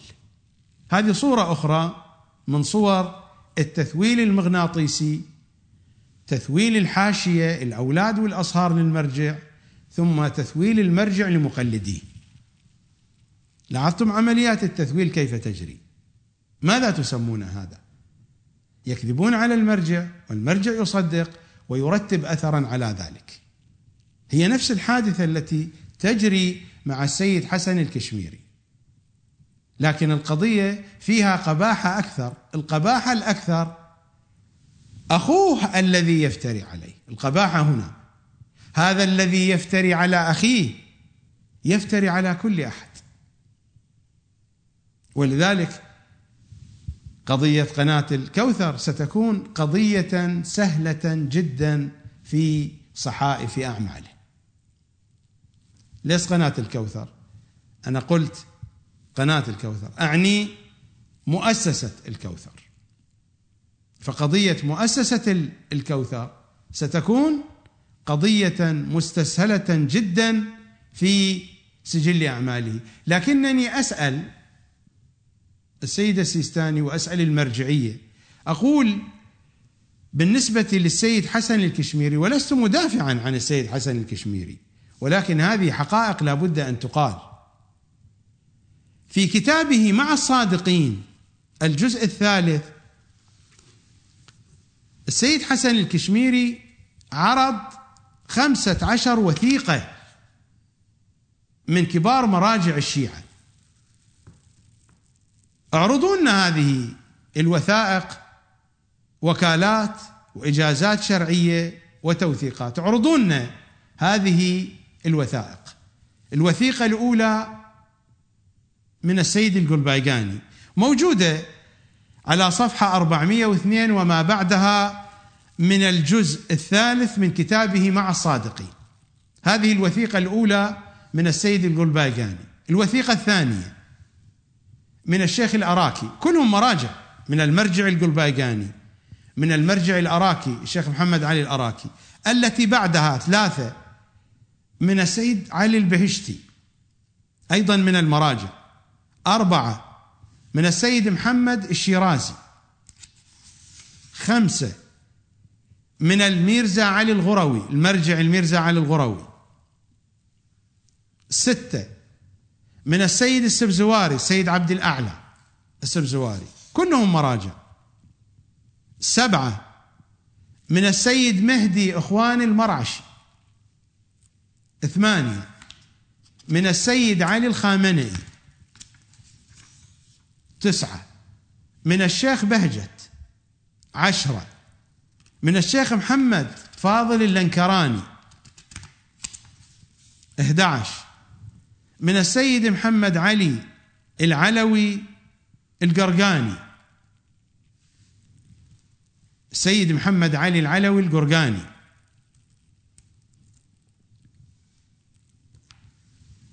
من السيد محمد مفتي الشيعة. من الشيخ ناصر مكارم الشيرازي. من الميرزا جواد التبريزي. وهذه الأخيرة من الشيخ حسين المنتظري. 15 وثيقة ما بين وكالة وإجازة شرعية وتوثيق. 15 وثيقة تشهد بوثاقة السيد حسن الكشميري عند هؤلاء المراجع. أنا أسأل أقول، هل أن السيد مرتضى الكشميري هو مقدم على كل هؤلاء؟ لا أدري. يعني هذه الوكالات ليس لها تأثير؟ قطعا في الجانب النظري يمكن أن أقول هذا الكلام، لكن في الجانب الحقيقي المراجع لا يحترم بعضهم بعضا من الآخر، ولا يثقون بتوثيق المراجع للآخرين. هذا من الآخر، لكن بالشكل البروتوكولي أنا أتحدث، وإلا أنا أعرف البير وغطاء. لكن هكذا بالشكل البروتوكولي أقول: فهل يعقل أن المرجع الأعلى لا يأخذ بنظر الاعتبار هذه الوكالات والتوثيقات ويقدم كلام صهره سيد مرتضى؟ هذا الكلام منطقي، يقبل هذا الكلام؟ نعم بحسب البروتوكول الظاهري، نعم، لكن إذا نعرف الحقيقة أن المراجع لا يحترم بعضهم بعضا ولا يقبلون بتوثيق البعض للبعض الآخر، وهذه القضايا معروفة ويعرفها كل الذين اطلعوا على كواليس المرجعيات وكواليس المؤسسة الدينية. نذهب إلى فاصل وأعود إليكم بعد الفاصل. بين يدي رسالة، وهذه الرسالة من سماحة السيد حسن الكشميري، رسالة من صفحتين مؤرخة بتاريخ 1/6/2016، ورسالة وصلتني في نفس اليوم الذي كتب فيه الرسالة، 1/6/2016. رسالة تتألف من صفحتين، وفي نهاية الصفحة الثانية وقع السيد الكشميري توقيعين لتوثيق هذا المطلب. في نهاية الصفحة الأولى وضع سهم وقال البقية خلف، يعني في الصفحة الثانية. في نهاية الصفحة الثانية كتب التاريخ 1/6/2016 ووقع بتوقيعين.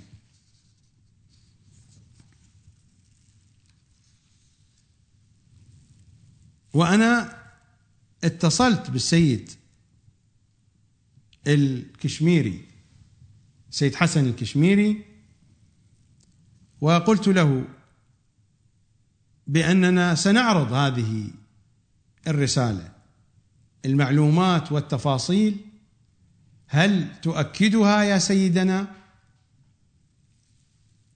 قال أنا أؤكد هذه المعلومات، وقد عرضت عليه أن نصور له الحديث إذا أراد. قال ما عندي مانع، ولكن أنا الآن أرسل هذه الرسالة، إذا تكفي الرسالة فلا داعي للتصوير، ويبدو أن الرسالة كافية. ومع ذلك أبواب القناة مفتوحة للسيد الكشميري حفظه الله. أقرأ عليكم الرسالة. قبل أن أقرأ عليكم الرسالة أعرض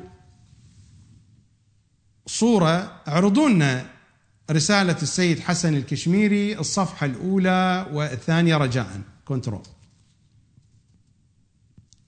هذه الصفحة الأولى، اعرضوا لنا الصفحة الثانية، وهذه الصفحة الثانية.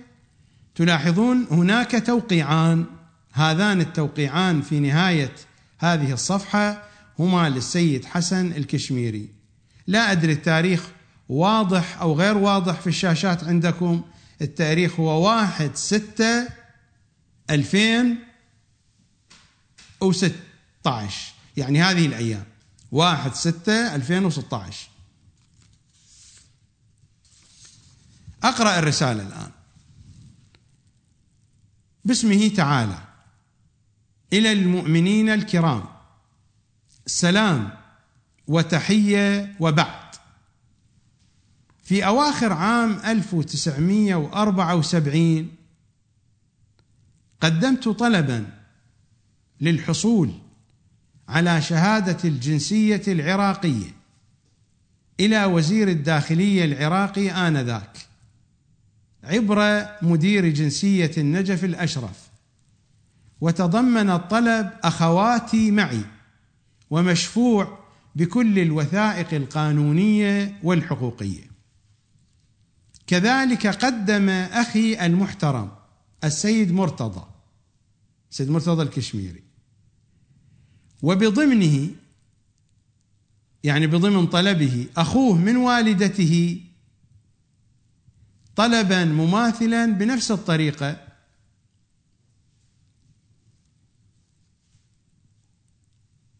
وأرسل آنذاك مدير الجنسية العقيد يعقوب الداغستاني الطلب إلى بغداد. وكان هذا مدير الجنسية يؤملني أكثر من أخي. لماذا؟ لأن والدتي عراقية من الدغارة عشائر الأقرع، بينما السيد مرتضى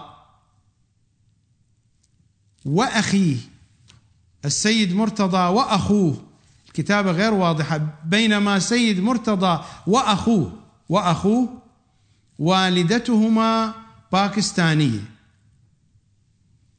لكن الذي حدث عكس ذلك، فجاءت الموافقة بعد 7 أشهر للسيد مرتضى وشقيقه، وبنفس الوقت رفض طلبي. الملفت أنه بعد منح أخي شهادة الجنسية عينه قائم مقام النجف الأشرف آنذاك السيد عبد الرزاق الحبوبي، عين سيد مرتضى الكشميري بعد أن منحوه الجنسية مسؤولا، عينه السيد عبد الرزاق الحبوبي مسؤولا عن الحوزة الباكستانية والهنود في النجف الأشرف، وتم تنصيبه وفق مراسم عرضها التلفزيون العراقي عدة مرات. يعني منح الجنسية العراقية، ثم عبد الرزاق الحبوبي قائم مقام النجف آنذاك جعل من السيد مرتضى الكشميري مسؤولا عن الحوزة الباكستانية والهنود في النجف الأشرف، وتم تنصيبه وفق مراسم عرضها التلفزيون العراقي عدة مرات. هذا كله بخط السيد حسن الكشميري، لم أضف حرفا ولم أنقص حرفا.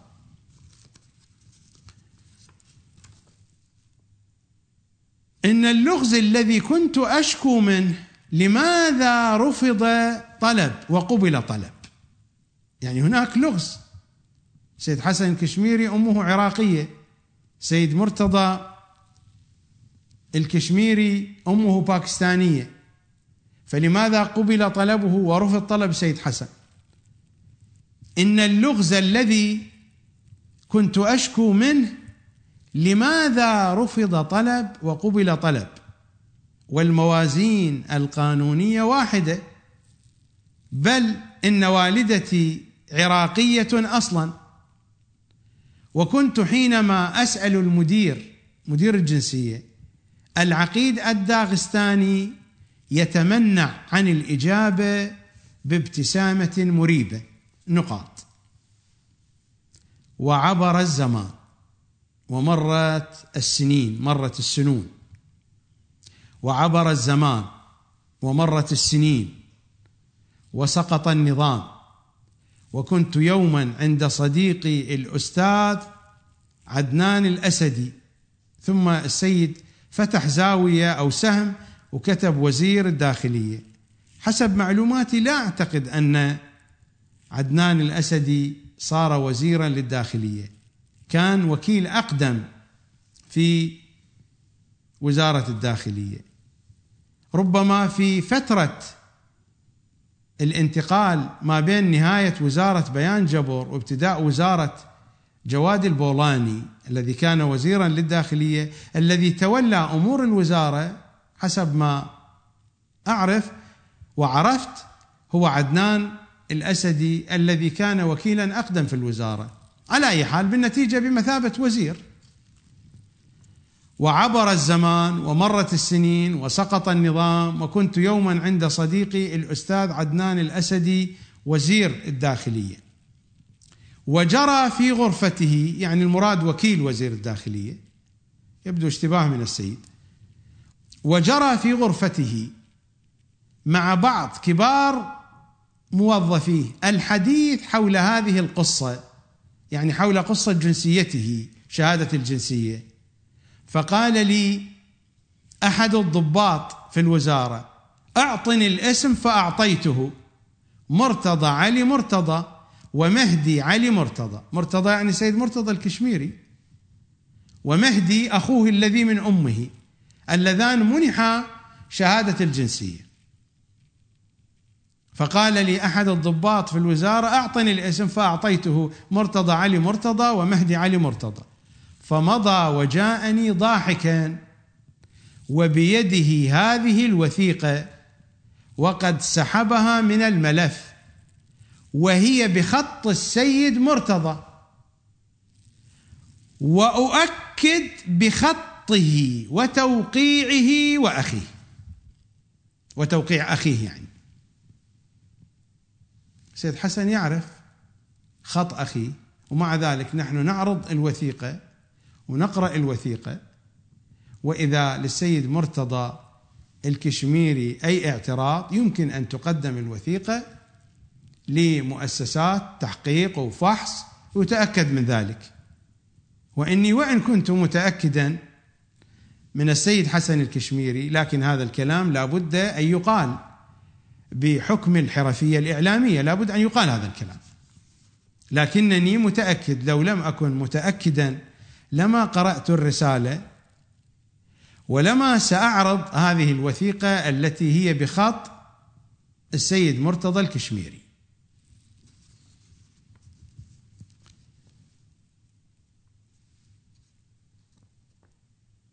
فمضى وجاءني ضاحكا، يعني هذا الضابط المسؤول في وزارة الداخلية، فمضى وجاءني ضاحكا وبيده هذه الوثيقة وقد سحبها من الملف، وهي بخط السيد مرتضى.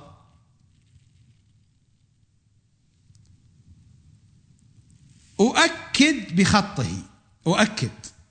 بخطه وتوقيعه وأخيه.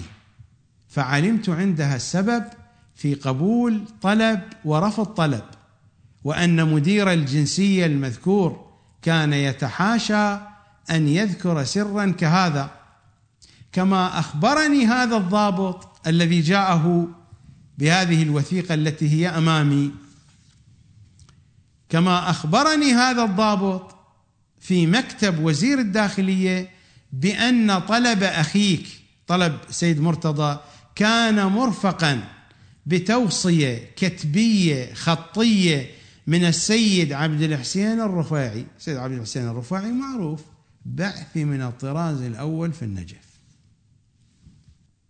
بأن طلب أخيك كان مرفقا بتوصية كتبية خطية من السيد عبد الحسين الرفاعي مسؤول منظمة حزب البعث في النجف الأشرف، البقية خلف. تستمر رسالة السيد حسن الكشميري الصفحة 2: إنني احتفظت بهذه الوثيقة، يقصد الوثيقة التي سنعرضها، إنني احتفظت بهذه الوثيقة ولم أنشرها لأحد، واعتبرت التستر عليها أمرا تفرضه وحدة العائلة، لكن لما بدأ أخي بتسقيطي بشكل محزن، وهذا أيضا دليل آخر على كذب سيد مرتضى الكشميري وعلى افترائه وعلى تكذيبه وتثويله للمرجع الأعلى. عملية التثويل المغناطيسي مشتغلة، الفوق بعضهم يثول البعض الآخر، وبعد ذلك ينتقل هذا التثويل للطائفة المحقة، لأبناء الفرقة الناجية، أو أقبض من دباش. المهم، إنني احتفظت بهذه الوثيقة ولم أنشرها لأحد، واعتبرت التستر عليها أمرا تفرضه وحدة العائلة، لكن لما بدأ أخي بتسقيطي بشكل محزن بأني أكلت مال الوقف، ثم شوه سمعتي عند والد زوجته المرجع الأعلى دام ظله الشريف، واتسعت، هو مكتوب في الرسالة، دام ظله الشريف، واتسعت رقعة التسقيط عبر الوسائل العنكبوتية والواتسابات وغيرها، وقد دافعت عن نفسي في مقال بكتاب الجديد 50 عاما مع المنبر الحسيني، ما قرأته قبل قليل عليكم. وما يؤسفني ويحزنني أن السيد دام ظله، يشير إلى السيد السيستاني، رتب أثرا على هذه التهمة وهذا البهتان بسماعه من طرف واحد، ولست بصدد أن هذا يسقط العدالة وينسف التقوى، حيث أن شكايتي هذه إلى ربي وأترك ظلامتي إلى الزمن، لكن بعد هذا وجدت من حقي أن أنشر هذه الوثيقة، وليس لأحد علي منه عتاب، لأن أخي المحترم، يشير إلى سيد مرتضى الكشميري، هو الذي بدأ، والبادئ أظلم. وشكرا السيد محمد حسن الكشميري 1/6/2016 مع توقيعين للسيد حسن الكشميري. كنترول رجاء اعرضوا لنا مرة ثانية رسالة السيد حسن الكشميري ذات الصفحتين. هذه الصفحة الأولى التي قرأتها عليكم، وبعدها الصفحة الثانية. نذهب إلى فاصل وأعود إليكم بعد الفاصل. رجاء في غرفة الكنترول اعرضوا لنا على الشاشة الوثيقة التي أرسلها إلينا السيد حسن الكشميري، الطلب المقدم من قبل السيد مرتضى الكشميري بخط يده وتوقيعه وتوقيع أخيه سيد مهدي إلى وزير الداخلية العراقي. اعرضوا لنا الصورة، بعد ذلك أنا أقرأ على المشاهدين ما جاء في هذه الوثيقة. هذه هي صورة الطلب الذي كتبه السيد مرتضى الكشميري مع شقيقه سيد مهدي إلى وزير الداخلية العراقي. الآن أقرأ عليكم الرسالة المذكورة. هناك تفاصيل سوف لن أقرأها التي ترتبط بأرقام سجلات النفوس، وسأقرأ وبعض السطور أتركها لأنها لا ترتبط بأصل الموضوع. بأصل الموضوع ليس الموضوع في الطلب، بأصل الموضوع الذي نتحدث عنه. تبدأ الرسالة إلى السيد وزير الداخلية المحترم بغداد: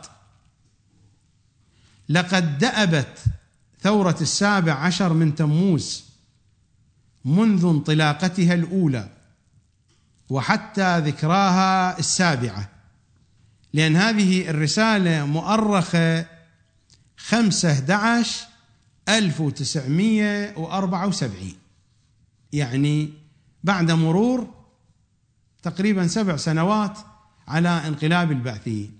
البعثيون جاءوا في الشهر 7 سنة 1968، والرسالة مكتوبة 5/11/1974.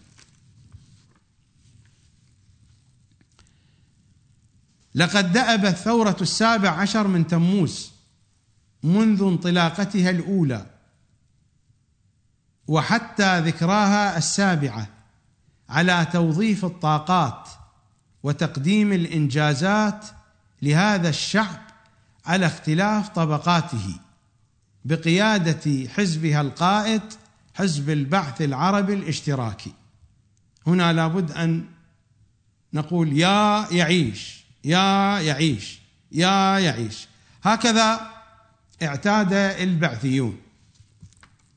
لقد دأبت الثورة 17 من تموز منذ انطلاقتها الأولى وحتى ذكراها 7 على توظيف الطاقات وتقديم الإنجازات لهذا الشعب على اختلاف طبقاته بقيادة حزبها القائد حزب البعث العربي الاشتراكي.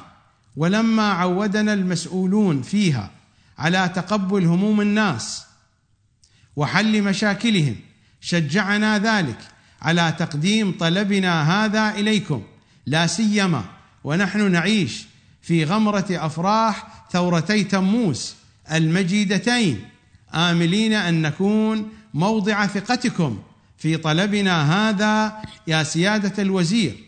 نحن الأخوين، المفروض نحن الأخوان، نحن الأخوين مرتضى خريج كلية الفقه ومهدي السيد علي الرضوي من حملة الجنسية الباكستانية وذوي الولادة المضاعفة في العراق، وقد منح والدنا الإقامة منذ سنة 1943 ولم يتفق له التخلف عن تمديدها منذ تاريخ منحها له حتى الآن، كما تنطق به إضبارته المرقمة ويدخل في تفاصيل السجلات إلى آخره، إلى أن يقول: في حين أن العراق مسقط رأس أبينا من قبل، وهو التربة التي خلقنا منها ونشأنا فيها، ولا نستطيع العيش فيما عداها من أرض لوجود علاقات رحم لنا في أكثر من بيت، بالإضافة إلى أننا لا نحسن غير اللغة العربية، ولا توجد لنا روابط عائلية في الباكستان، ولم يصدر منا أو من أبينا منذ ولدنا على تربة هذا الوطن حتى الآن ما يخالف القانون أو يخل بأدب المواطنة أو يمس كرامة الوطن ومصلحته بأي شكل من الأشكال، كما تشهد به ملفاتنا والدوائر ذات الاختصاص. إننا نعرض مشكلتنا هذه على سيادة الوزير راجين منه النظر إليها بعين العطف والأبوة وحل هذه المسألة المستعصية، وذلك بالموافقة على منحنا وعائلتنا الإقامة الدائمة في العراق. ونؤكد لكم بأننا سوف نبقى جنودا أمناء للثورة ولسان حال لحكومتها الوطنية وحزبها القائد. هذه العبارات يعرفها العراقيون، من الذي يكتبها ولماذا تكتب. هذه كلائش واضحة لتقديم الخدمات لحزب البعث ولدوائر الأمن. هذه قضية واضحة، العبارات يعرفها العراقيون، ربما غير العراقيين لا يعرفون ذلك. نحن لا نريد أن نحملها أكثر مما تتحمل، ولكن نقول بأن إنسانا هذه طريقته في الحياة لا يكون مصدرا موثوقا حتى يعتمد عليه المرجع ويجعل منه وكيلا عاما. هذا هو الذي قلته منذ بداية حديثي في الحلقة الماضية: فساد أولاد المراجع، فساد أحفاد المراجع، فساد أصهار المراجع، ولذلك مؤسسات المرجعية فاسدة. سيد مرتضى الكشميري حتى على المنبر مرارا يتهمني أنا شخصيا بالعمالة وأني بعثي. مرتضى الكشميري نفسه في مجالسه وحتى على المنبر في أكثر من مكان. أنا أقول لسيد مرتضى الكشميري: أنت أكبر مني سنا قطعا، لكنني سنة 1979 أيام حكومة البكر ولم أكن قد بلغت 18 حكم علي في سجون البعثيين بالسجن المؤبد، وزملائي في السجن الآن منهم شخصيات موجودة في الحكومة العراقية، ومنهم شخصيات في القيادات والرموز الشيعية. وبقينا مدة من الزمن في سجن أبي غريب إلى أن صار صدام رئيس وأطلق سراحنا بعفو، ورجع مرة ثانية لاعتقالنا، وخرجت إلى خارج العراق وذهبت إلى إيران وأنا دون 20.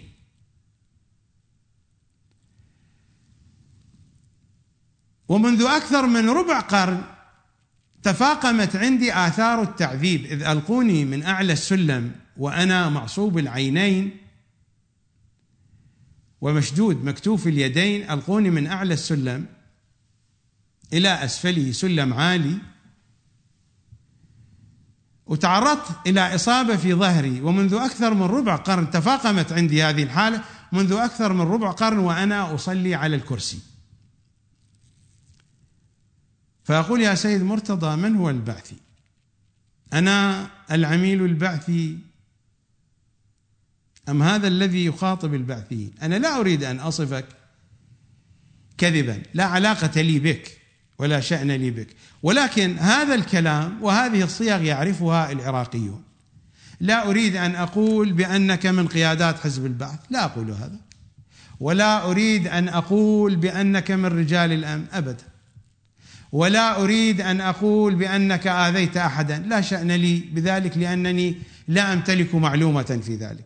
لكنني أقول هذه الطريقة وهذا الأسلوب في الكلام والحديث هذا يصدر من أناس عندهم الاستعداد لأجل تحقيق مصالحهم أن يفعلوا كل شيء،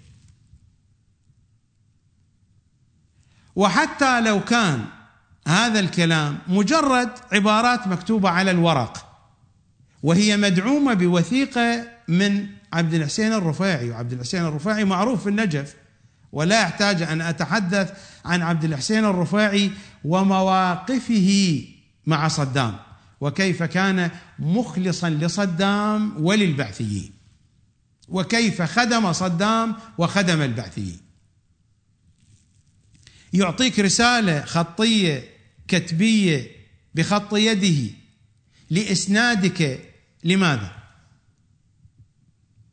لماذا؟ لأنك تصلي كل ليلة أربعاء في مسجد السهلة 40 أربعاء لأجل لقاء الإمام الحجة مثلا. لماذا يعطيك عبد الحسين الرفاعي رسالة خطية؟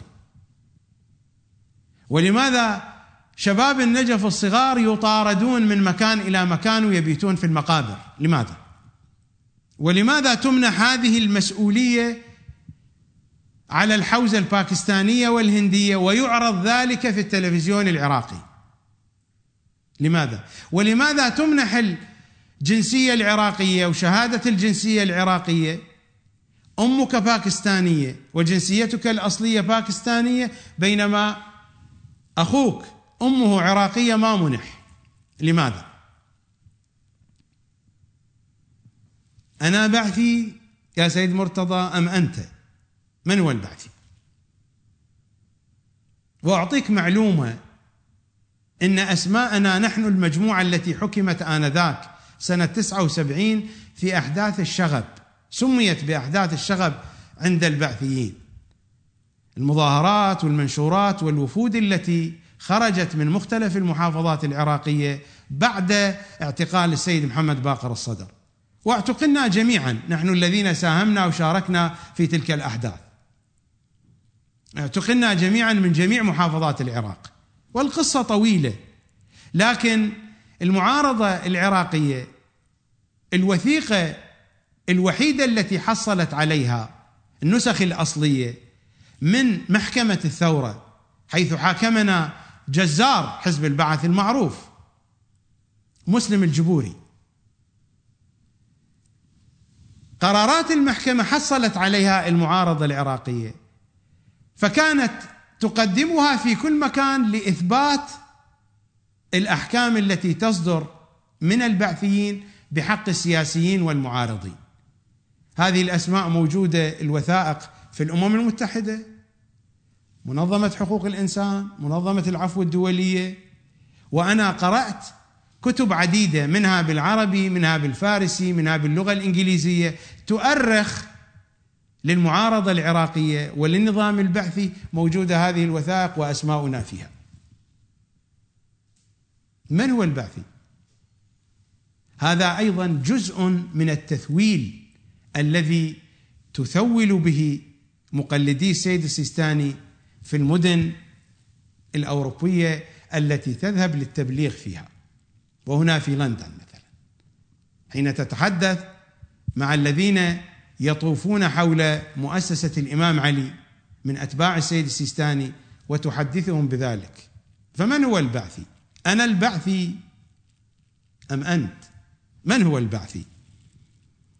ونؤكد لكم بأننا سوف نبقى جنودا أمناء للثورة ولسان حال لحكومتها الوطنية وحزبها القائد، بعث تشيده الجماجم والدم، تتهدم الدنيا ولا يتهدم.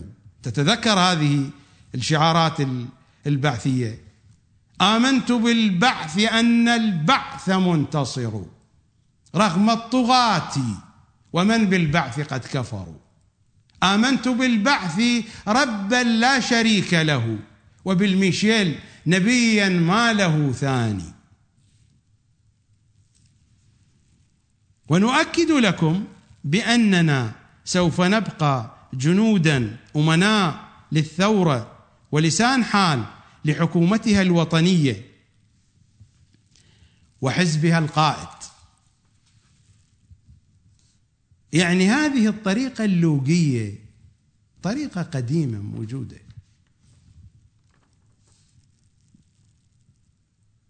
ومن شب على شيء شاب عليه. وفي الوقت الذي نتقدم فيه بهذا الطلب لن يخامرنا شك في أنكم ستشملونه بلطفكم وعطفكم وتحققون أمل عائلة مخلصة لهذا الوطن. ولكم الشكر والرأي أولا وأخيرا. مرتضى السيد علي الرضوي، مهدي السيد علي الرضوي، بتوقيعين 5/11/1974. اعرضوا لنا الرسالة مرة أخرى على شاشة التلفزيون. هذه هي الرسالة الوثيقة التي بعث بها إلينا مشكورا سماحة السيد محمد حسن الكشميري. نذهب إلى فاصل وأعود إليكم بعد ذلك. وهناك رسالة أو سؤال وجهه السيد الكشميري إلى السيد السيستاني. أرسل إلينا نسخة من، اعرضونا هذه النسخة الموجودة في غرفة الكنترول.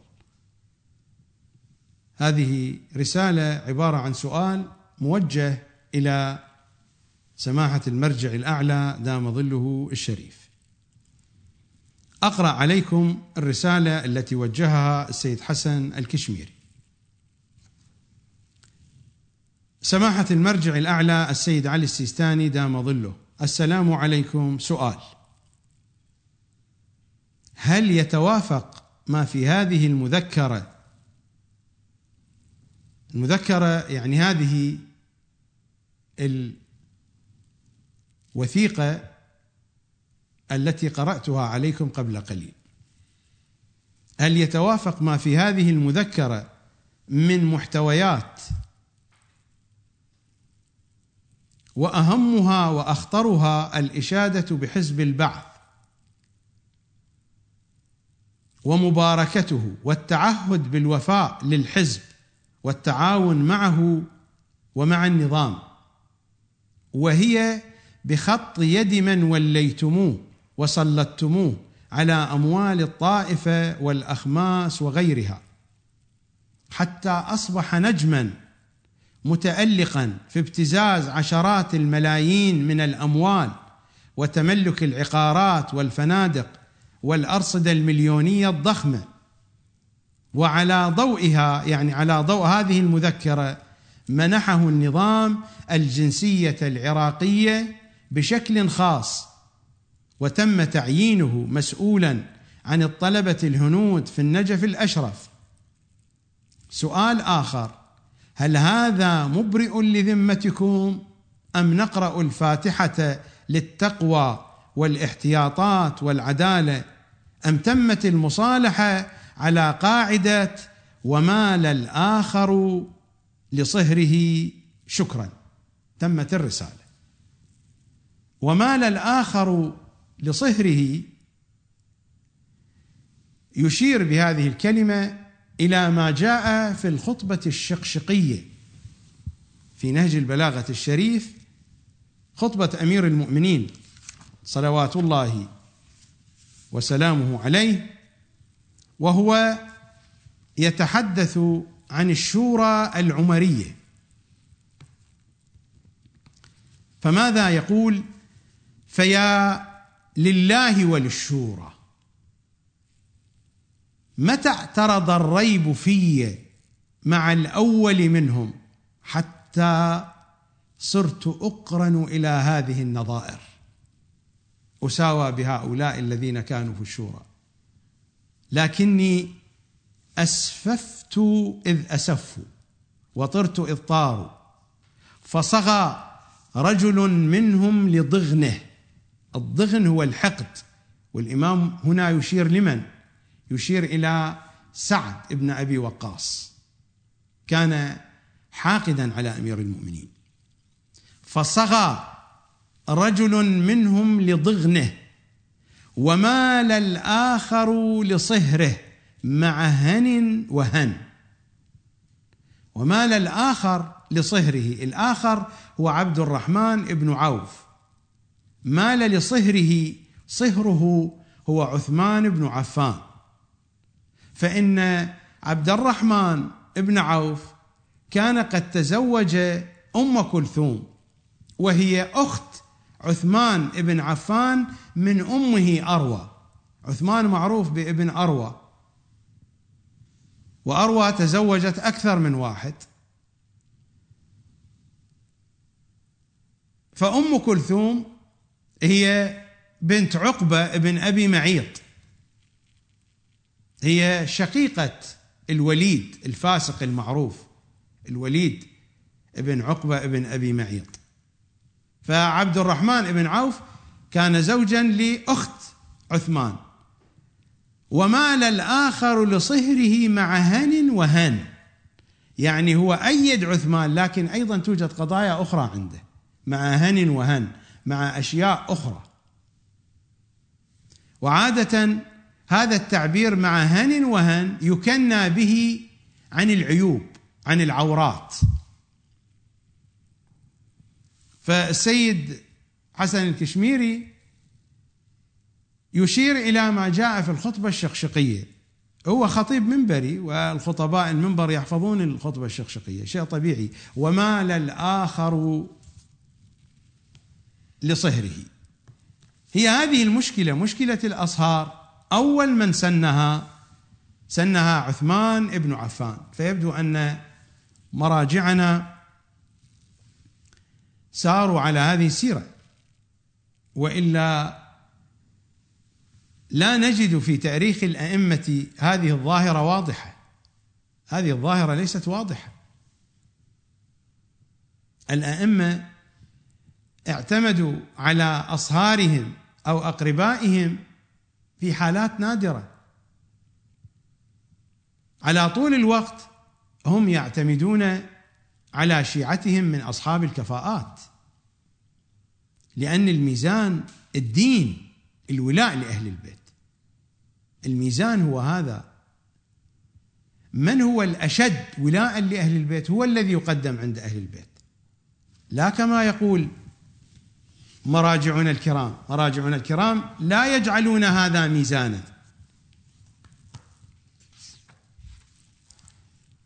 هذا هو التنقيح في شرح العروة الوثقى للسيد الخوئي.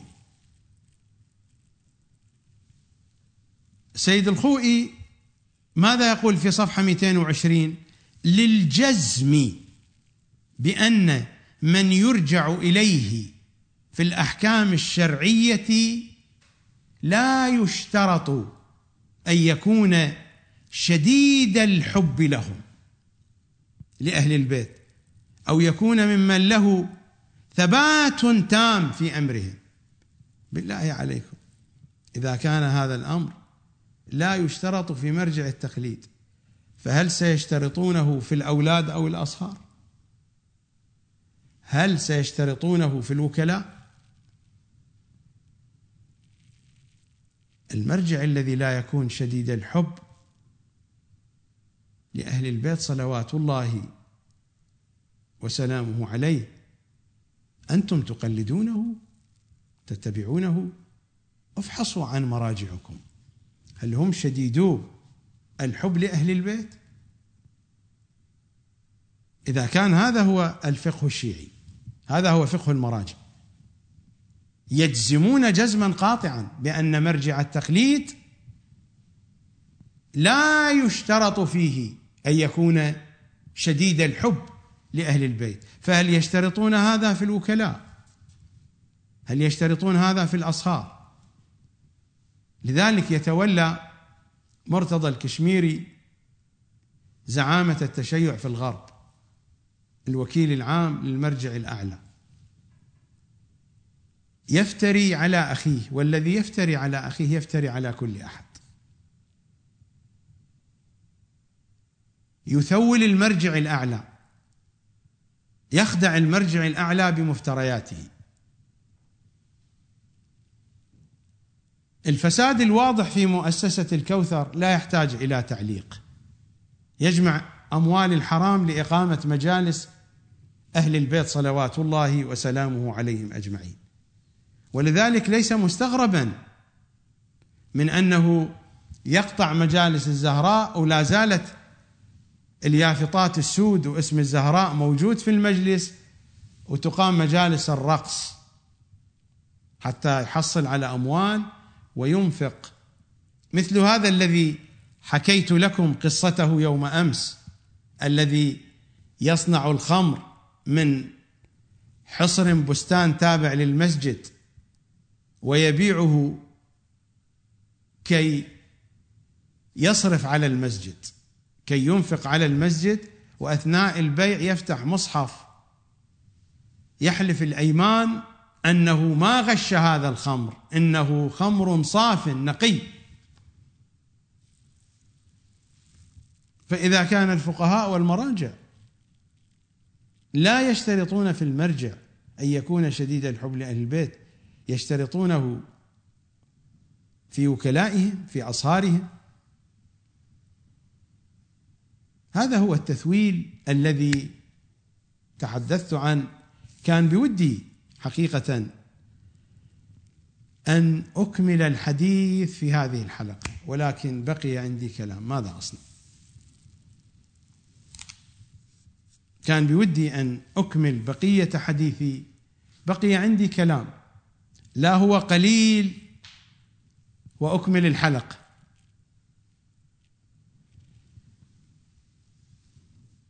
ولا أحب أن أختصره، لأن فيه تفاصيل مفيدة ومكملة لهذا الحديث الذي بين يدي. لذا نكتفي بما قدمته من خلاصة ومن تفصيل في بعض الجهات ومصادق واضحة لهذا المفهوم الذي طرحته يوم أمس، التثويل المغناطيسي بآلية السطول والأبواق. ألقاكم غدا إن شاء الله تعالى على نفس هذه الشاشة المشاكسة على شاشة القمر. بقية الحديث يأتينا تباعا إن شاء الله تعالى. أترككم في رعاية قمر الهاشميين. يا كاشف الكرب عن وجه أخيك الحسين، اكشف الكرب عن وجوهنا ووجوه مشاهدينا ومتابعينا على الإنترنت بحق أخيك الحسين. أسألكم الدعاء جميعا في أمان الله.